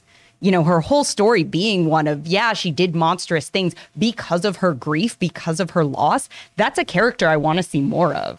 That's a character I want to see, can she be this anti-hero? Can she have this redemption arc? What does that look like moving forward? So there's so much interesting, so many interesting possibilities there. And I think possibilities that could tag team up really nicely if they sort of looped her in with the X-Men world to give her sort of a bit of a home as a character. Right. It would be interesting, too, because in Multiverse of Madness, they almost painted themselves into a corner a little bit with Wanda because they did OP her a little bit. Like, she is really powerful. Like, she was taking on all the sorcerers, right? And she was more than a match for Doctor Strange. And, like, we saw her with the Lashana Lynch Captain Marvel that she could, but, Lashana Lynch's Captain Marvel gave her a run. I have a feeling maybe the Carol Danvers Captain Marvel may be a match for her. Maybe the souped up Thor might be a kind of a match for her. Maybe if they ever returned Hulk to his true Hulkness, maybe, but it's almost like the problem you get with Superman, right? Like, what's a real threat to Superman? That's always been kind of a big problem with trying to tell good, compelling Superman stories. And it's gonna be interesting to see what they do with her once they do bring her back. Anyway, guys, question is for you. What do you think about Elizabeth Olsen's comments here, talking about wanting her character to line up with other X-Men, maybe even something like a Michael Fassbender in the future? I don't know. Whatever. There's a lot of possibilities here. Whatever you guys think, jump down to the comment section below and leave us your thoughts. All right, guys. It is now that time that we are going to open up the super chats and turn it over to you. If you guys have a thought, theory, opinion, question that you want us to address, go ahead and fire those in now and we will read them off here. Remember, we only leave the super chats open for just a couple of minutes, so try to get them in fairly quickly if you can. Now, before we get to those questions, we're going to take a second and thank the major sponsor of our show here, our friends, speaking of Deadpool 3 and the MCU, over at Mint Mobile. Hey guys, we want to thank the sponsor of today's episode, Mint Mobile. Mint Mobile offers premium wireless starting at just $15 a month. And now for the plot twist. I'm just kidding, there isn't one. Seriously, Mint Mobile just has premium wireless service from $15 a month. There's no trapping you into a 2-year contract or opening the bill to find these crazy fees. There's no luring you in with free subscriptions to streaming services that you'll forget to cancel and be charged full price for. I used to dread opening my phone bill every month because every time I was opening it, it was like playing roulette. I never knew what the actual price was going to be, and it always seemed to get higher. But not with Mint Mobile. Mint Mobile gives you the best rate whether you're buying for one or a family, and at Mint, families start at 2 lines. All plans come with unlimited talk and text, plus high-speed data delivered on the nation's largest 5G network. And if you're worried about the complication of switching things over, don't. Use your own phone with any Mint Mobile plan and keep your phone number along with all your existing contacts. So guys, get premium wireless from just $15 a month and no unexpected plot twists at mintmobile.com/Campia. That's mintmobile.com/Campia. Seriously, you'll make your wallet very happy at mintmobile.com/Campia. And thank you to our friends at Mint Mobile for being sponsors of this episode of the John Campia Show. Never doubt me. All right. With that down, guys, you don't know what was going on. Let's get now into our live question. Hey, by the way, for those of you who are channel members, some of you guys, our beloved channels, have been firing those in. We ran a little experiment yesterday where we took the questions that our channel members sent in using their channel member free chats, and we did a separate video of it. So we're going to do that today. So if you got your chat, if you're one of our channel members, go ahead and send it in. We're going to do a dedicated video to that a little bit later today. So we're going to jump right into our super chat questions right now. So, Amy, what do we got? All right. We have a super chat, some support from Rami Forever in Somatic 101, and more from Rami Forever. Thank you, guys. Like $10 on there. Thank you guys so much just to be supportive. Appreciate that, guys. Collins E pointing out the Munsters with a higher tomato meter than Amsterdam. Yeah. What was the movie we were talking about yesterday that had like well over, Smile. I said, right now, Smile has 4 times higher critic rating than Amsterdam does. I'm very disappointed. Yeah, by now that. listen, I have not seen it, so but I am bummed out to hear that the responses to it have not been good. I've been looking forward to this movie. Let's see what I think about when I see it myself. All right, what's next? Amin says, really enjoyed the new Apes films. I also quite enjoyed the first Maze Runner film, so I'm looking forward to this new one. The title is great also. You know, I'll tell you what, when that especially the first Maze Runner film came out, it looked like a trashy throwaway YA adaptation movie, right? And then I remember all of a sudden we were like, you know what, that's not bad. It was, I mean, I wasn't as taken with the sequels, but the first one actually was not bad. I kind of dug it. All right, what's next? We got next one up. Yeah, can we scroll? There we go. Thank you. Groovy Don't Play says, given how many variants look alike, over under 50% that any of the actors reprise their roles for the new MCU X-Men. If so, who? Love, Groovy. 0. I really don't think they're going to do that. Again, doing a Deadpool 3 is an exception. You can have, or doing like the lark that they did in Doctor Strange with, Earth 817 is, that's your Patrick Stewart. They can do that, but in the core MCU, I just don't see them using any of them. I totally agree with you. And I think that they'll use whatever's going to happen in Deadpool 3 kind of to close that door. Yeah. Yeah. I think that's what's going to happen. At the end is going to be a tragedy where they say goodbye for the last time. It's going to be sad. We're going to cry, John.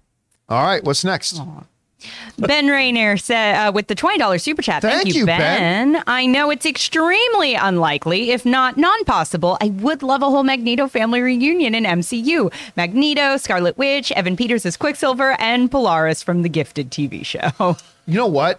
Okay, I know this was a side note in your question there, Ben, but I really like that Gifted TV show. It had its better moments and its worst moments, but overall, and Anne's friend Jamie Chung was one of the stars in it. That was a much better show than I thought it had any business being. Better than Agents of S.H.I.E.L.D. It was absolutely better than Agents of S.H.I.E.L.D. I mean, a lot of people are going to be screaming at me through their computer monitors right now, but I stand by that. I agree. I thought it was a significantly better show than Agents of S.H.I.E.L.D. I love that one a lot. And yeah, the Polaris character in it was actually pretty damn good. I thought that it was unfortunate that show got canceled before its time. But yeah, seeing like a whole Magneto family reunion could be fun. Again, I just don't think they're going to do it, though, unfortunately, Ben. And thank you again, Ben, for supporting us on that level, man. All right, what's next? Andy says the only good thing about the garbage Movie Pass execs is that they brought movie subscriptions to the mainstream, which helped lead to AMC. Actually, it didn't. When Movie Pass came out, long before Movie Pass, there was Cineworld. And Cineworld in the UK had their Movie Pass kind of program already going. AMC had actually, because you guys remember I had worked with AMC for a while. AMC would actually been studying and researching their own thing based on the Cineworld model for a long time. Now, what the Movie Pass thing did was that it made it the whole concept of making movie going a subscription-based service, like a lot of other things. It brought that concept to a lot of average people that now we understood and saw it and liked it. But AMC was already going in that direction. They had been researching it and all that kind of stuff and playing around with ideas for years before they actually launched it. But it did make it a big idea to a lot of average film goers that a subscription service that could work, and it totally does, because AMC A-List is still, I think, the best thing out there. Regal Unlimited, stuff like that. It's great. I love these programs. All right, what's next? Sam Fisher said, someone pointed this out to me, but what if Rhaenyra didn't drink the Plan B tea and her eldest is actually Coles because that kid doesn't have Harwins? And then there's no part 2. That's not bad. Here's the question, though. I cannot remember timeline. How long was there a time jump between when she shagged Kristen and when the next episode, when the wedding happened? Because that kid looked awfully young, like he was just a kid, right? Yeah, so I can't remember if there was a time jump there or not. Because if there was no time jump, then then maybe it could. But if there was like 6 months in between, I just can't remember. Yeah, I don't think that from what I understand, I don't think that factors in to the story. All right, interesting thought though. All right, what's next? Josh Becker says, I hope Warner Brothers re-releases Dune before the second one.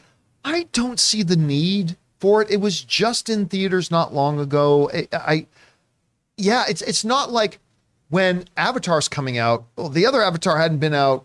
Originally came out 13 years earlier. By the time the next Avengers movie comes out, it'll have been 5 years, 6 years. I can't remember exactly, 6 years or more since previously. So that's fine. But Dune, I don't think there's a need for it. If they do it, I feel like it'll be one of those like double feature little re-releases, but not a full scale. I can see them doing that. That's a really good point. All right, what's next? Stubble McShave said, have you experienced the suck fairy? It's when a film you love turns out to be really bad when revisited years later. It's been cursed by the suck fairy. No. Wow. I mean, like, I only have 2 things of movies that my opinion has ever really changed on. One is Inglourious Bastards, which was the complete opposite. I hated Inglourious Bastards the first time I saw it, and now it's like my number 1 or my number 2 favorite Quentin Tarantino movie. And then the other is the Star Wars prequels.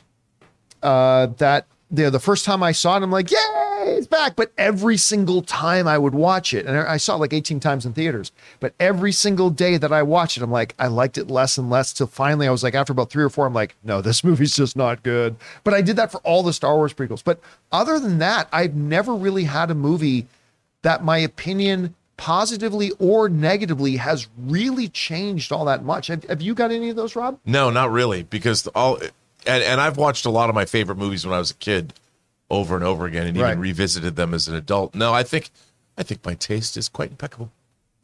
What about you, Amy? You got any that you used to love, and now you're like, why did I ever love this?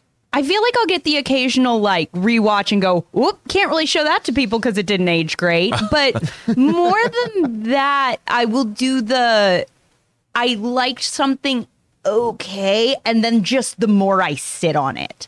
Like, I maybe just because Amsterdam's on I feel like American Hustle was one where I was like, it was all right. And then in the following days, every time I thought about it until about a week out, I was like, I think I might have hated that movie. All right, what's next?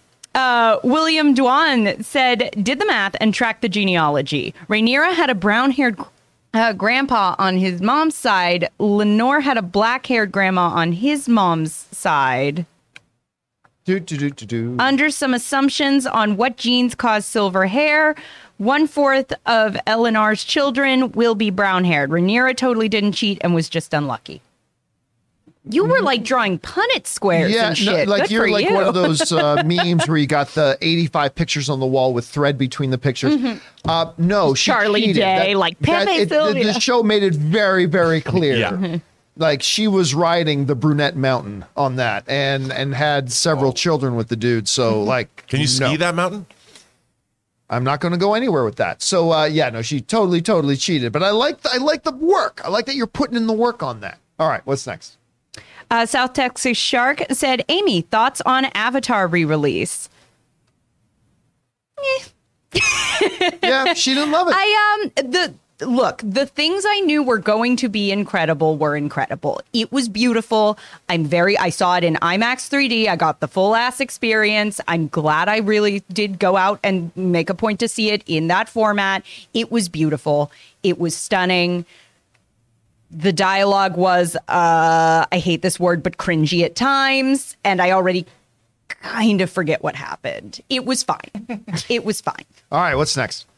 Josh Becker said, I saw the Avatar re-release and it was amazing. Well, there you go. Different strokes. The remaster of the visuals made them stand out more and the effects are still mind-bending. Yeah, I mean, it is beautiful. My experience with it was like I was in awe of it. Again, I'm not one who ever thought it should have won Best Picture because it shouldn't have, and I'm glad it didn't.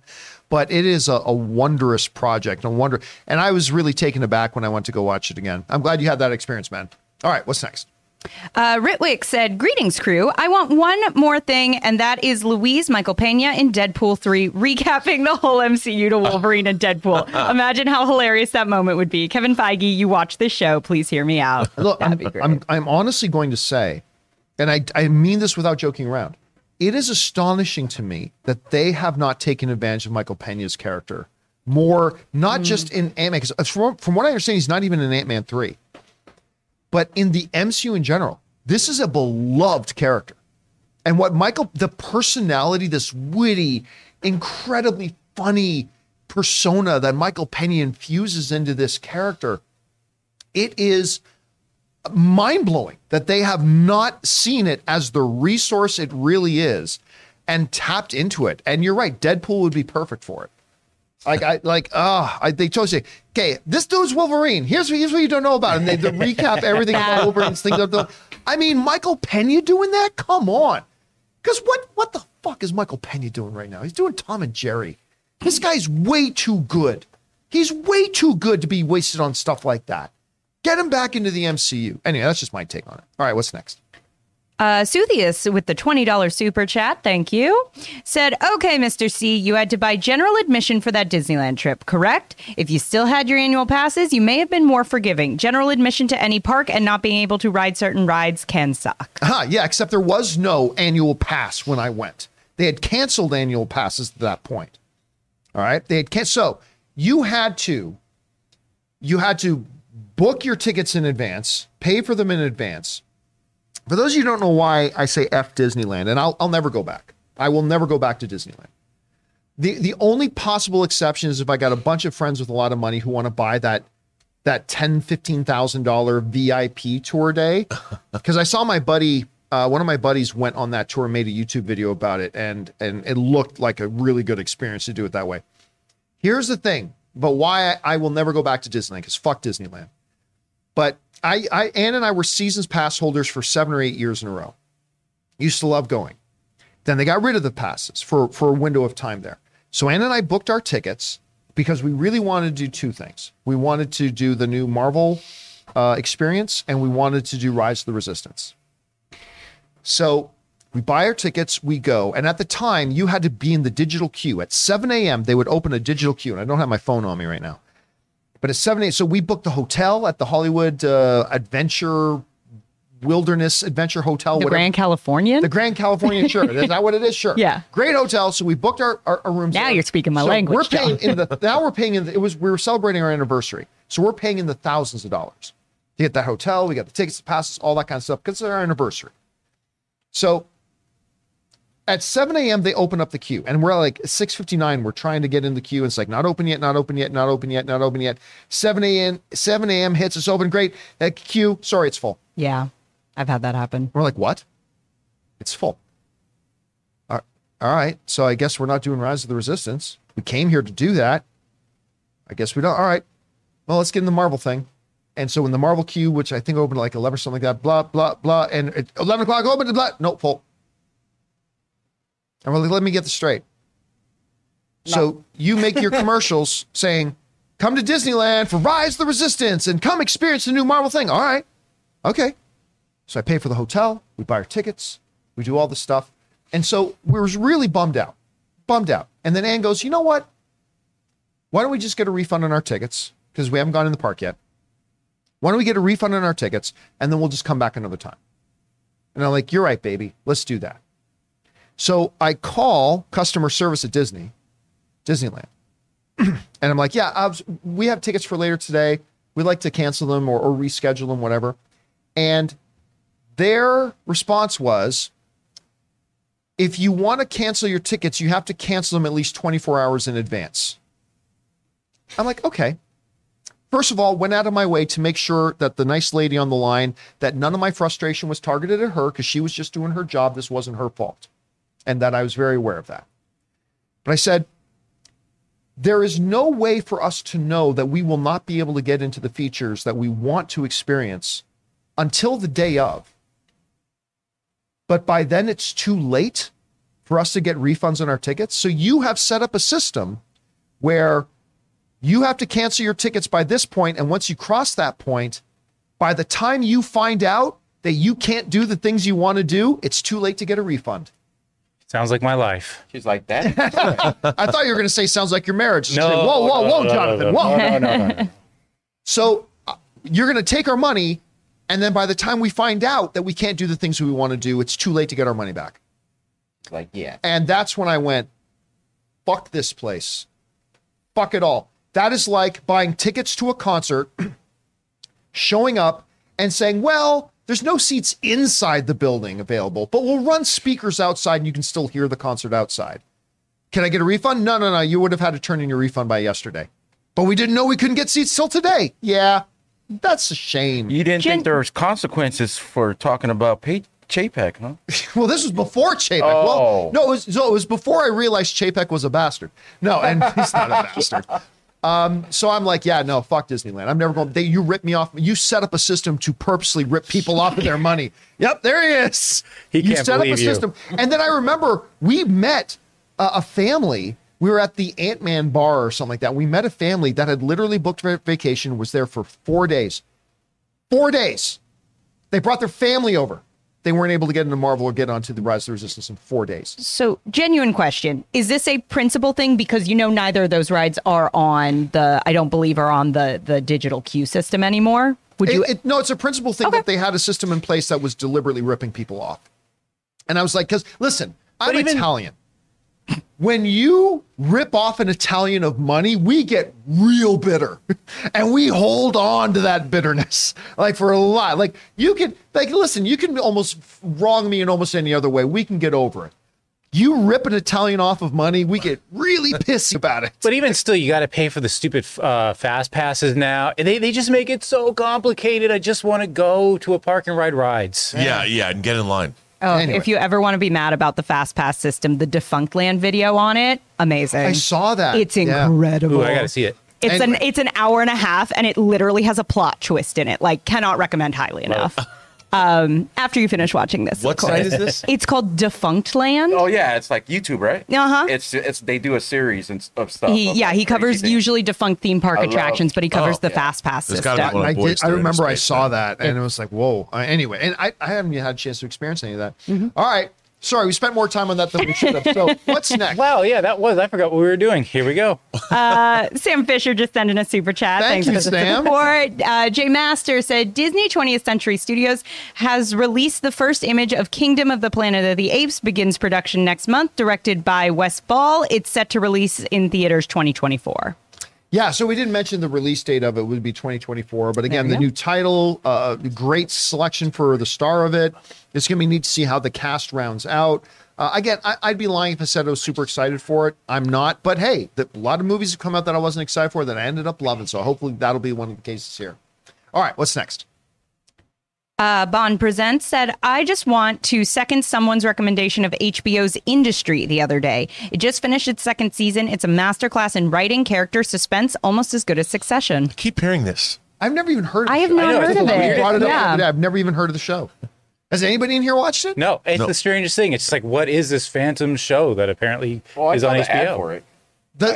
Yeah, I saw the ad for I it. watched trailers for it. But I forgot what it was about. By but speaking of trailers so for I've heard of shows, it. Yellowstone season 5 trailer. I watched that this morning. I Only watched through that this episode 1, morning. season 1. Oh, I've it got a looks long way to good. go. Best show on TV, I still think. Yellowstone's the best show on TV. You're all fired. Although here's my problem. It's one episode, so I don't care. I'm going to keep going. But right now, I don't like any characters on the show. They're all bastards. They're all terrible. They're all terrible people. They're all terrible people. Yeah, but one of them gets elected. Yeah. That's Okay, the well, same there we thing go. with Succession, though. They're all awful people. Yeah. But anyway, all right. What's next? Brian O'Neill Singleton said, just heard that Netflix canceled Matt Wagner's Grendel. Thoughts? For why? I don't even know anything about it. Grendel is one of my favorite comic books of all time. And I was really looking forward to that. You know, it's a tough nut to crack because Grendel's basically a spirit, sort of, that inhabits people. And there's I mean, Grendel covers hundreds of years of history, and there's different iterations of the Grendel character. But the first Grendel in comics was a guy named Hunter Rose, who's kind of like Batman. But he's like, what if Batman was bad? And I was looking forward to that. I didn't realize it was canceled. Oh, I never even heard of it. Damn All right, it. What's next? Choking on a peanut butter pretzel.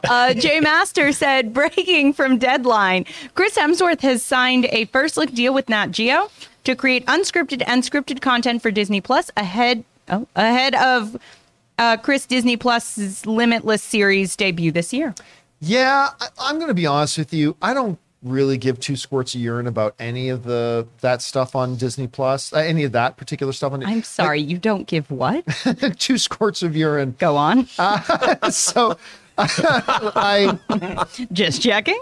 I just like when I remember they showed us previews for it at CinemaCon. They did a big presentation on all that, and I was like, okay, that's great. Like Will Smith had one, Chris Hemsworth had one. I'm not going to say it doesn't look remotely interesting, sure, but I am interested in Chris Hemsworth's movies. I mean, that's the stuff I'm interested in. So, I mean, listen, I'm sure people watch it, and that's great. But if it's not, damn it, what's the dude's name who does all the nature documentary stuff? Attenborough. Oh, yeah. If it's not David Attenborough doing something, I'm not interested. If it's not David Attenborough doing nature stuff or Morgan Freeman. There's some, even like Peter Coyote has a great voice for that stuff, you Yep. know?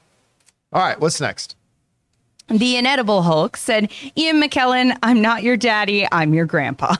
Yeah, well, Ian McKellen kind of passed on that mantle to Michael Fassbender. But listen, that's how good of a pass it was. I'm not every day completely 100% sure which Magneto I like more. I mean, I think I lean towards McKellen's, but still, that's how good of the transfer that was. All right, what's next? Amin says, according to Jeff Snyder, Harrison Ford is Marvel's top choice to play General Ross in Thunderbolts. Doubt it'll happen, but that would be something. Well, I mean, that's one thing for you to listen. I can be doing a movie tomorrow called Poopy Pants Party, and my top choice is Harrison Ford to play something. Well, that's great for Harrison Ford to be your top choice. Is it something he wants to do? Listen, if they decide to recast Thunderbolt Ross, and they totally should, because it's a great character, then Harrison Ford would be a great choice to play Thunderbolt Ross. Can you get him to do it? I mean, that's I can't picture Harrison Ford agreeing to another franchise. I mean, but it'd be a lot easier work. Yeah. I mean, playing Thunderbolt Ross is a lot different than being Indiana Jones. Yeah. And a lot less pressure. Like, it's a high-profile project, yet a lot less pressure. He only has to work a couple of days per movie. Yeah. Probably gets a huge paycheck. Yeah. I'm pro. All right, what's next? Did we do the part 1 of this? Because I only see this.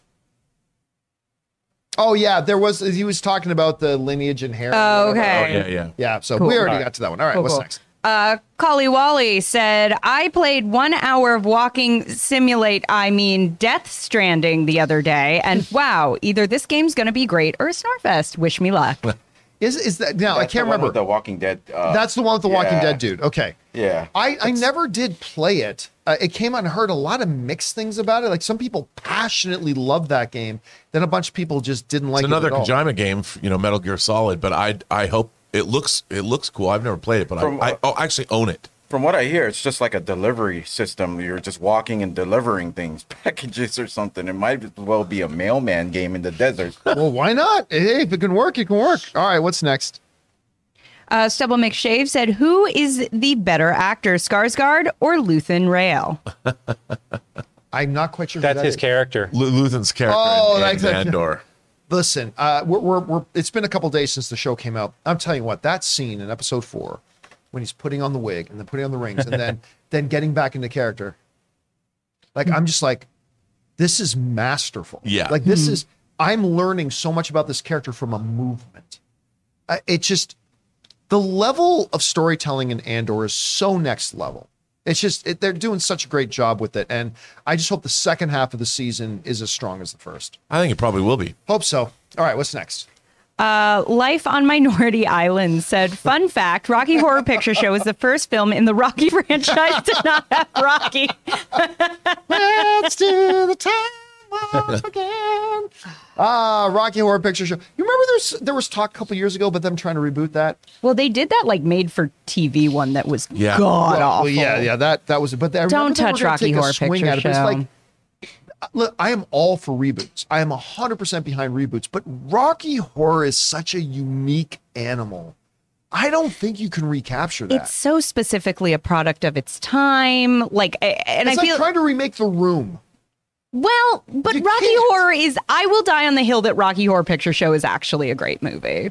So I don't know. I if don't think you're fully agree. alone. I Yeah, don't think you're alone. You know, there is somebody that could play Frankenfurter though.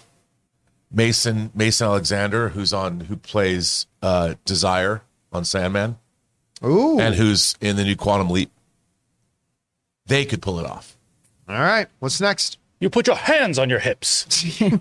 Al Rencha said, "We have steadily been getting new images and even a few Empire cover stories have come out recently. How soon do you think we will get new Black Panther 2 trailer?" I think imminently. Yeah.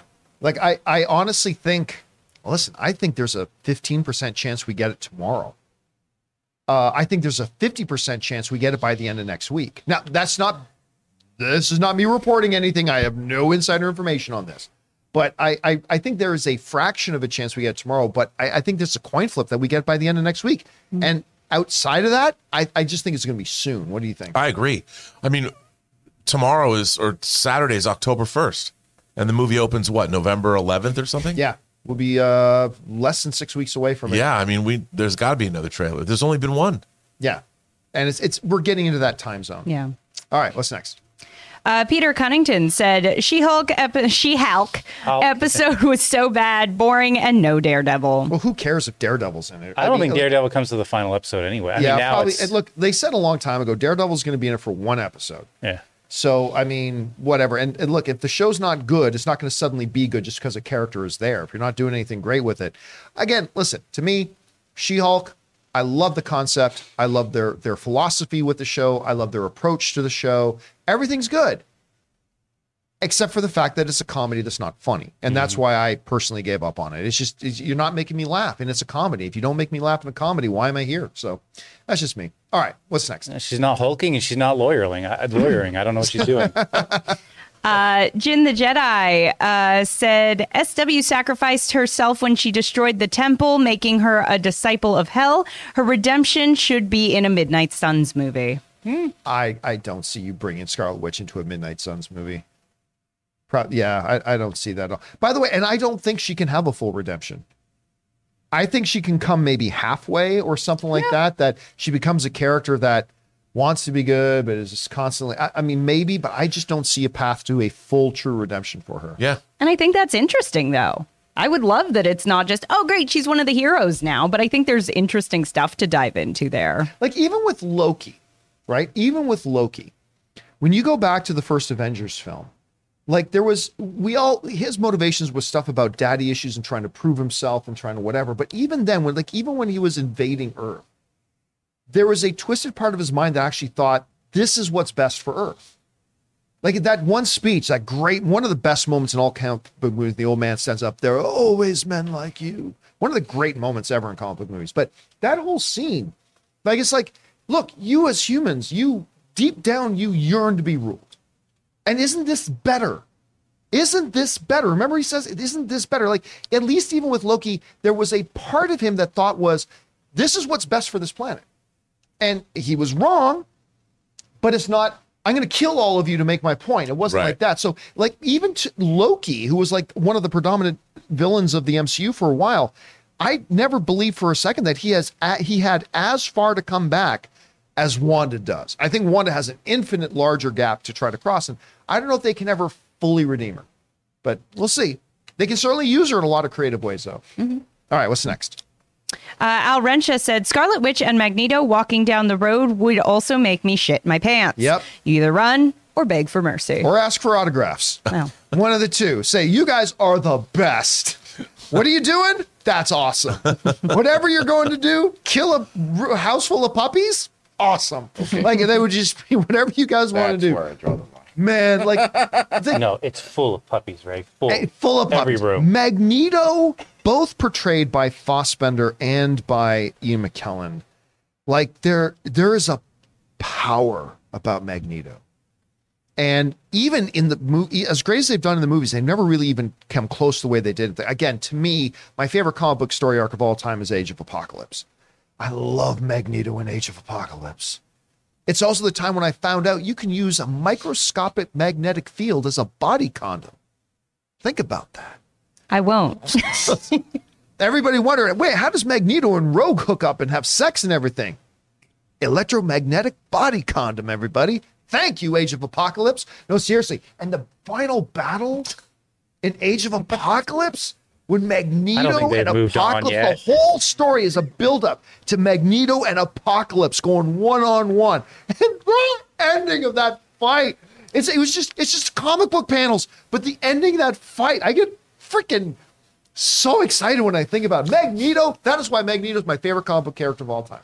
To this day, my favorite comic book character of all time. All right, what's next? Magneto condoms. Suthia said, I liked episode 7 enough, finally. The episode of self-acceptance. Let's see how this new state of mind helps her in episodes 8 and 9. Also, fuck Josh. Whoa.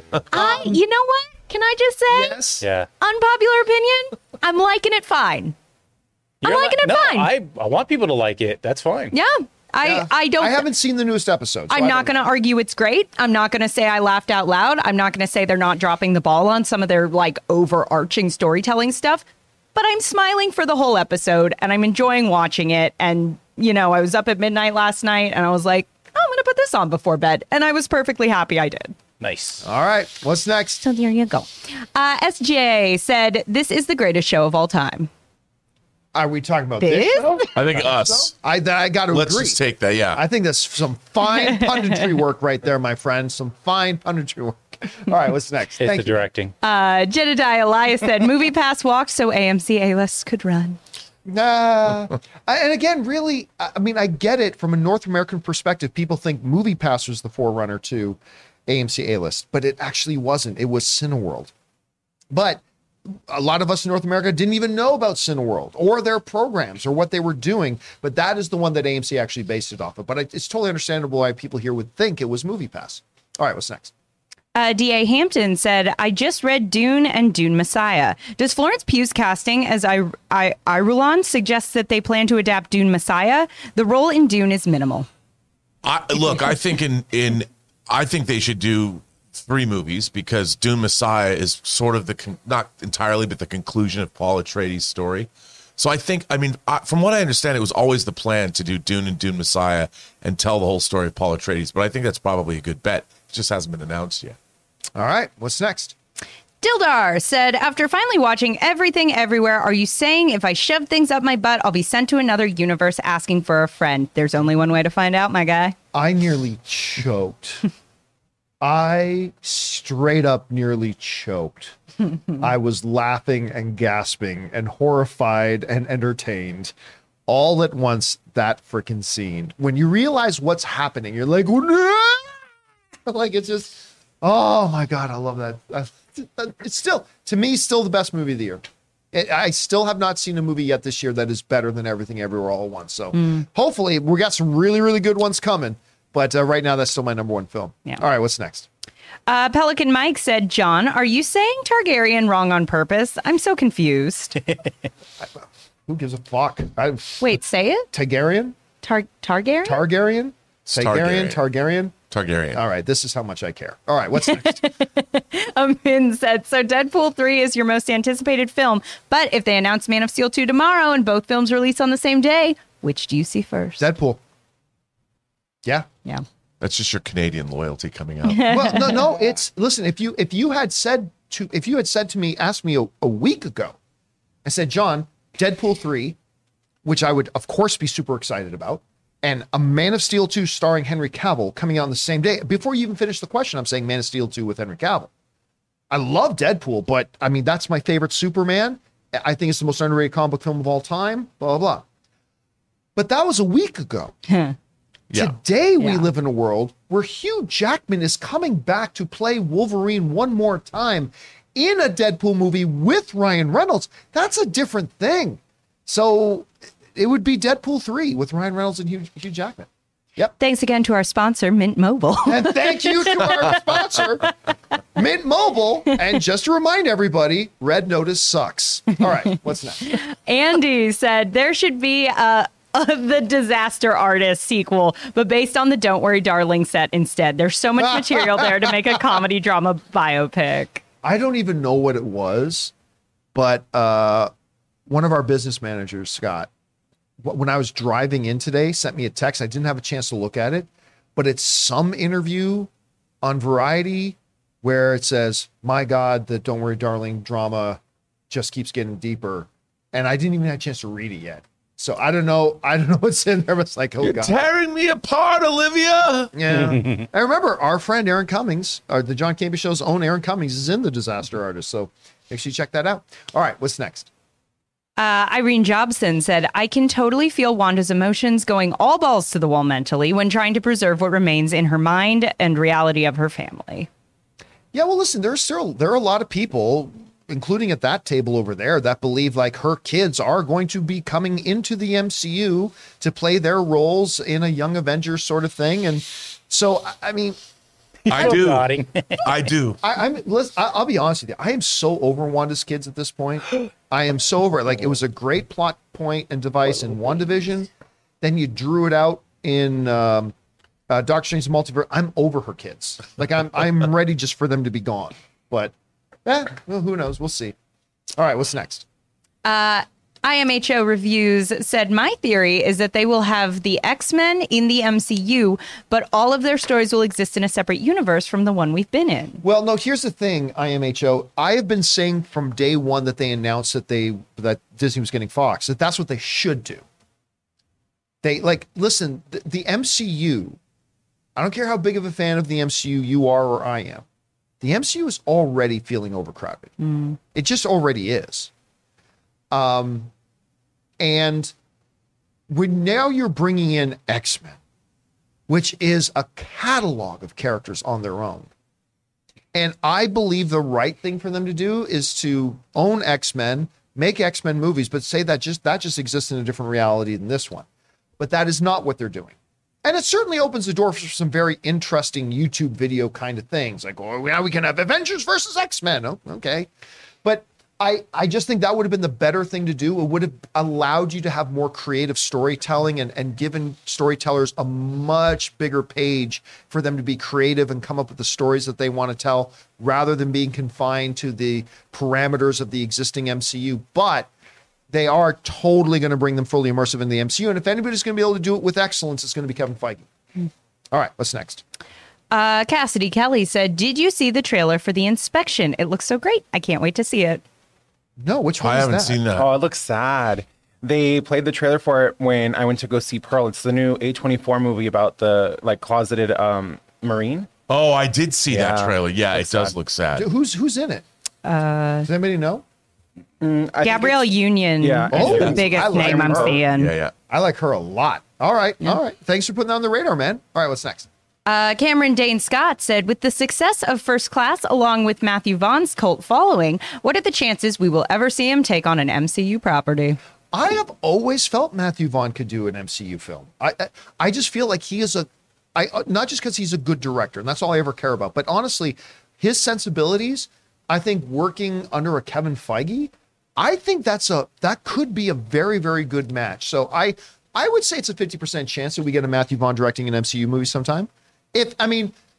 As long as Matthew Vaughn doesn't mind coming in, and this is going to be a roadblock for a lot of directors, because there's a lot of good directors that would go, I want a certain level of control over my movies, and like you just got to accept that when you do, like Ethan Hawke talked about this the other day. When remember that when Ethan Hawke, after doing Moon Knight, he said the MCU is a very actor friendly place.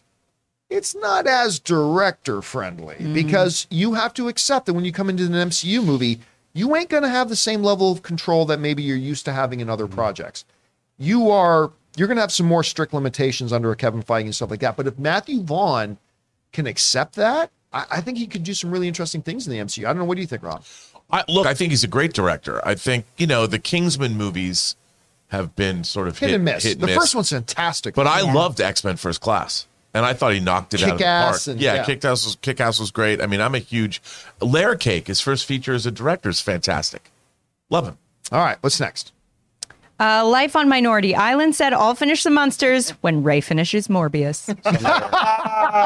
That could be a long journey, my friend. It's a long wait. That could be a long journey. I feel like you just got to rip the Band-Aid off with Munsters, man. If you're going to do it, do it. All right, what's next? Jesse Price said, hey, Johnny Crew, have you seen the new Marilyn Monroe movie Blonde yet? No, I just have not had the opportunity where I was in the mindset to sit down and watch it. That's the thing. I understand you got to be in the right mindset. And it is one I am very curious about. I've heard it's a very, very well-made movie.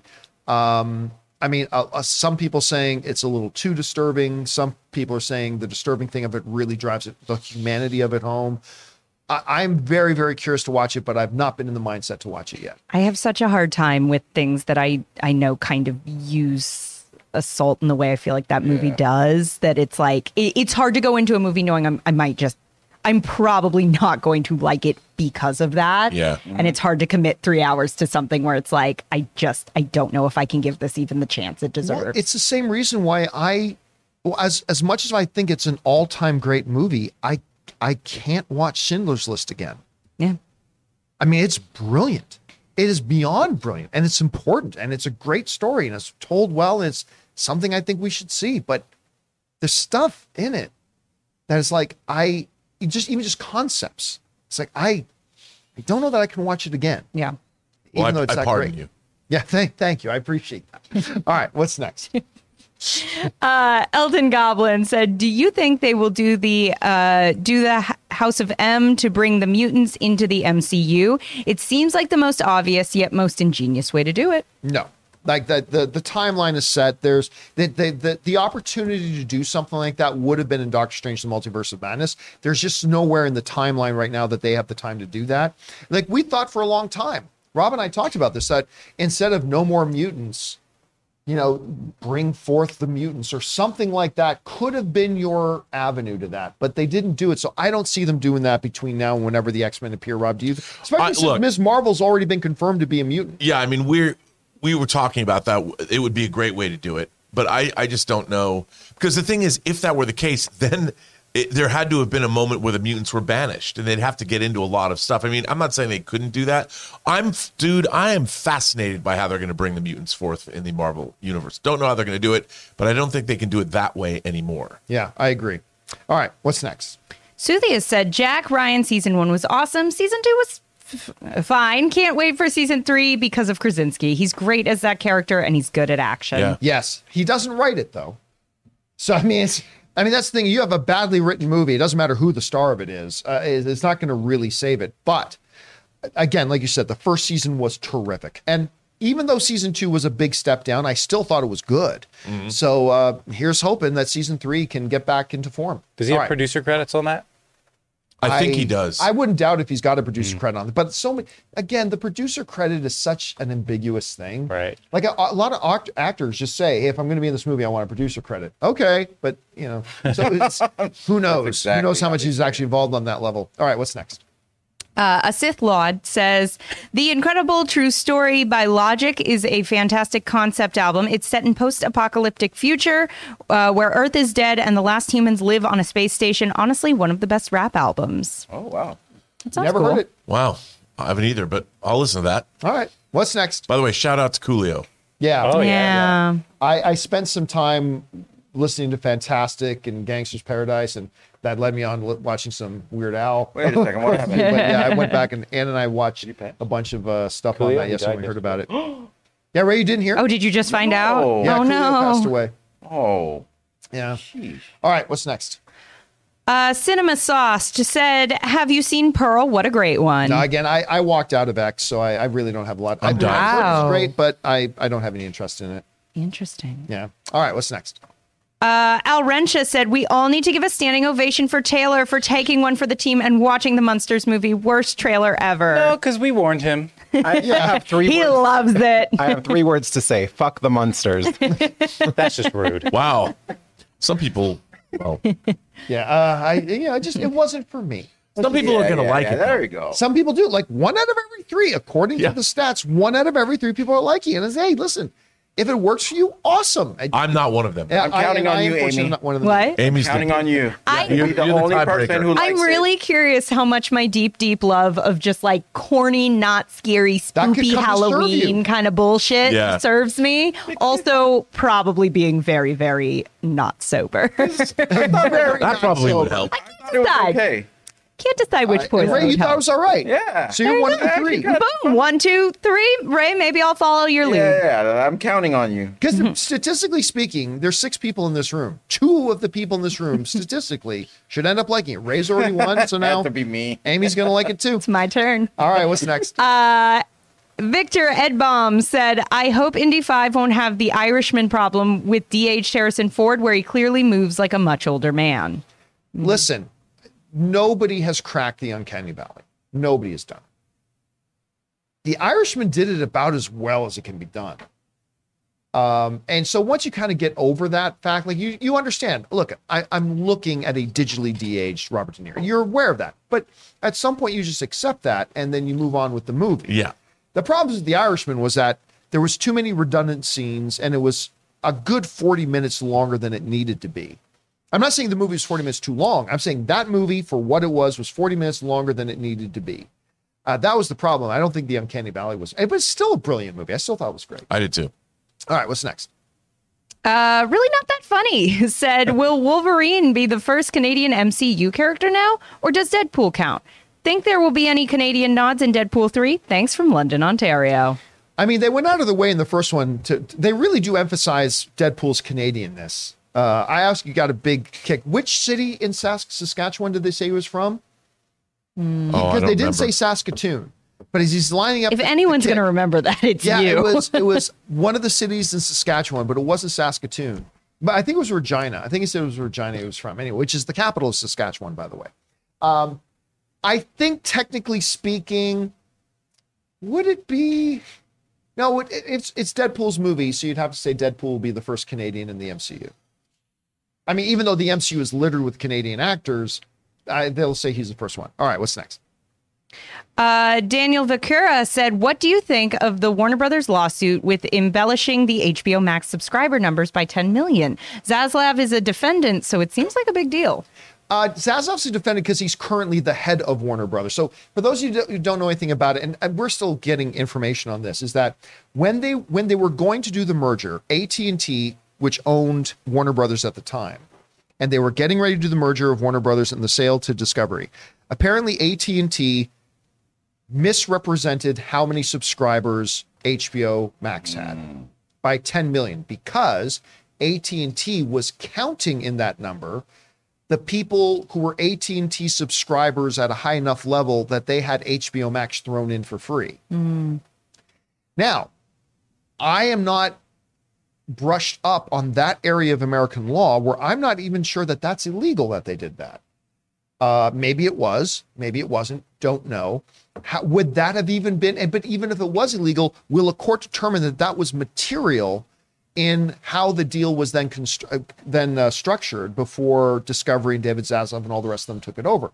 I don't know the answer to that question. No, and also it's a pension. One of the leaders of this class action lawsuit is a pension fund that's really mad about the stock price. Well, yeah, because as a pension fund, they had invested heavily in it now. Yeah, and they've lost a lot of their Well, because money. they figured those also were dollars coming in, not someone that was part of AT&T and got it for free. So. Yeah. So again, so that's the thing. But was that improper by the rules that govern these sorts of transactions? And I simply don't know the answer to that question. So it's interesting, but it might be much ado about nothing. So we'll see what happens as it transpires over the coming months. All right, what's next? That's it. Sorry. Oh, that's it? Yeah. All right, guys, and that'll do it for today's installment of the John Campea Show. Thank you so much for being here and making the show part of your day. Big special thank you to all of you guys who sent in those super chats, number one, because you gave us great fun things to talk about, but number two, you supported this channel as you did, and all of us involved with the show. Thank you guys so much for your support. Don't forget, a little bit later on today, guys, at 3 p.m. Los Angeles time, we're going to have an open mic. So if you guys want to come on in and chat with us, we're going to be doing that at 3 o'clock Los Angeles time. We hope to see you there. All right, guys, for everybody involved with the show, myself, Mr. Robert Meyer Burnett, Amy Newman's been here, joining you guys in the live chat, Ray Ora, and producer Jonathan Voico running the show. My name is John Campea, and until next time, my friends, bye-bye.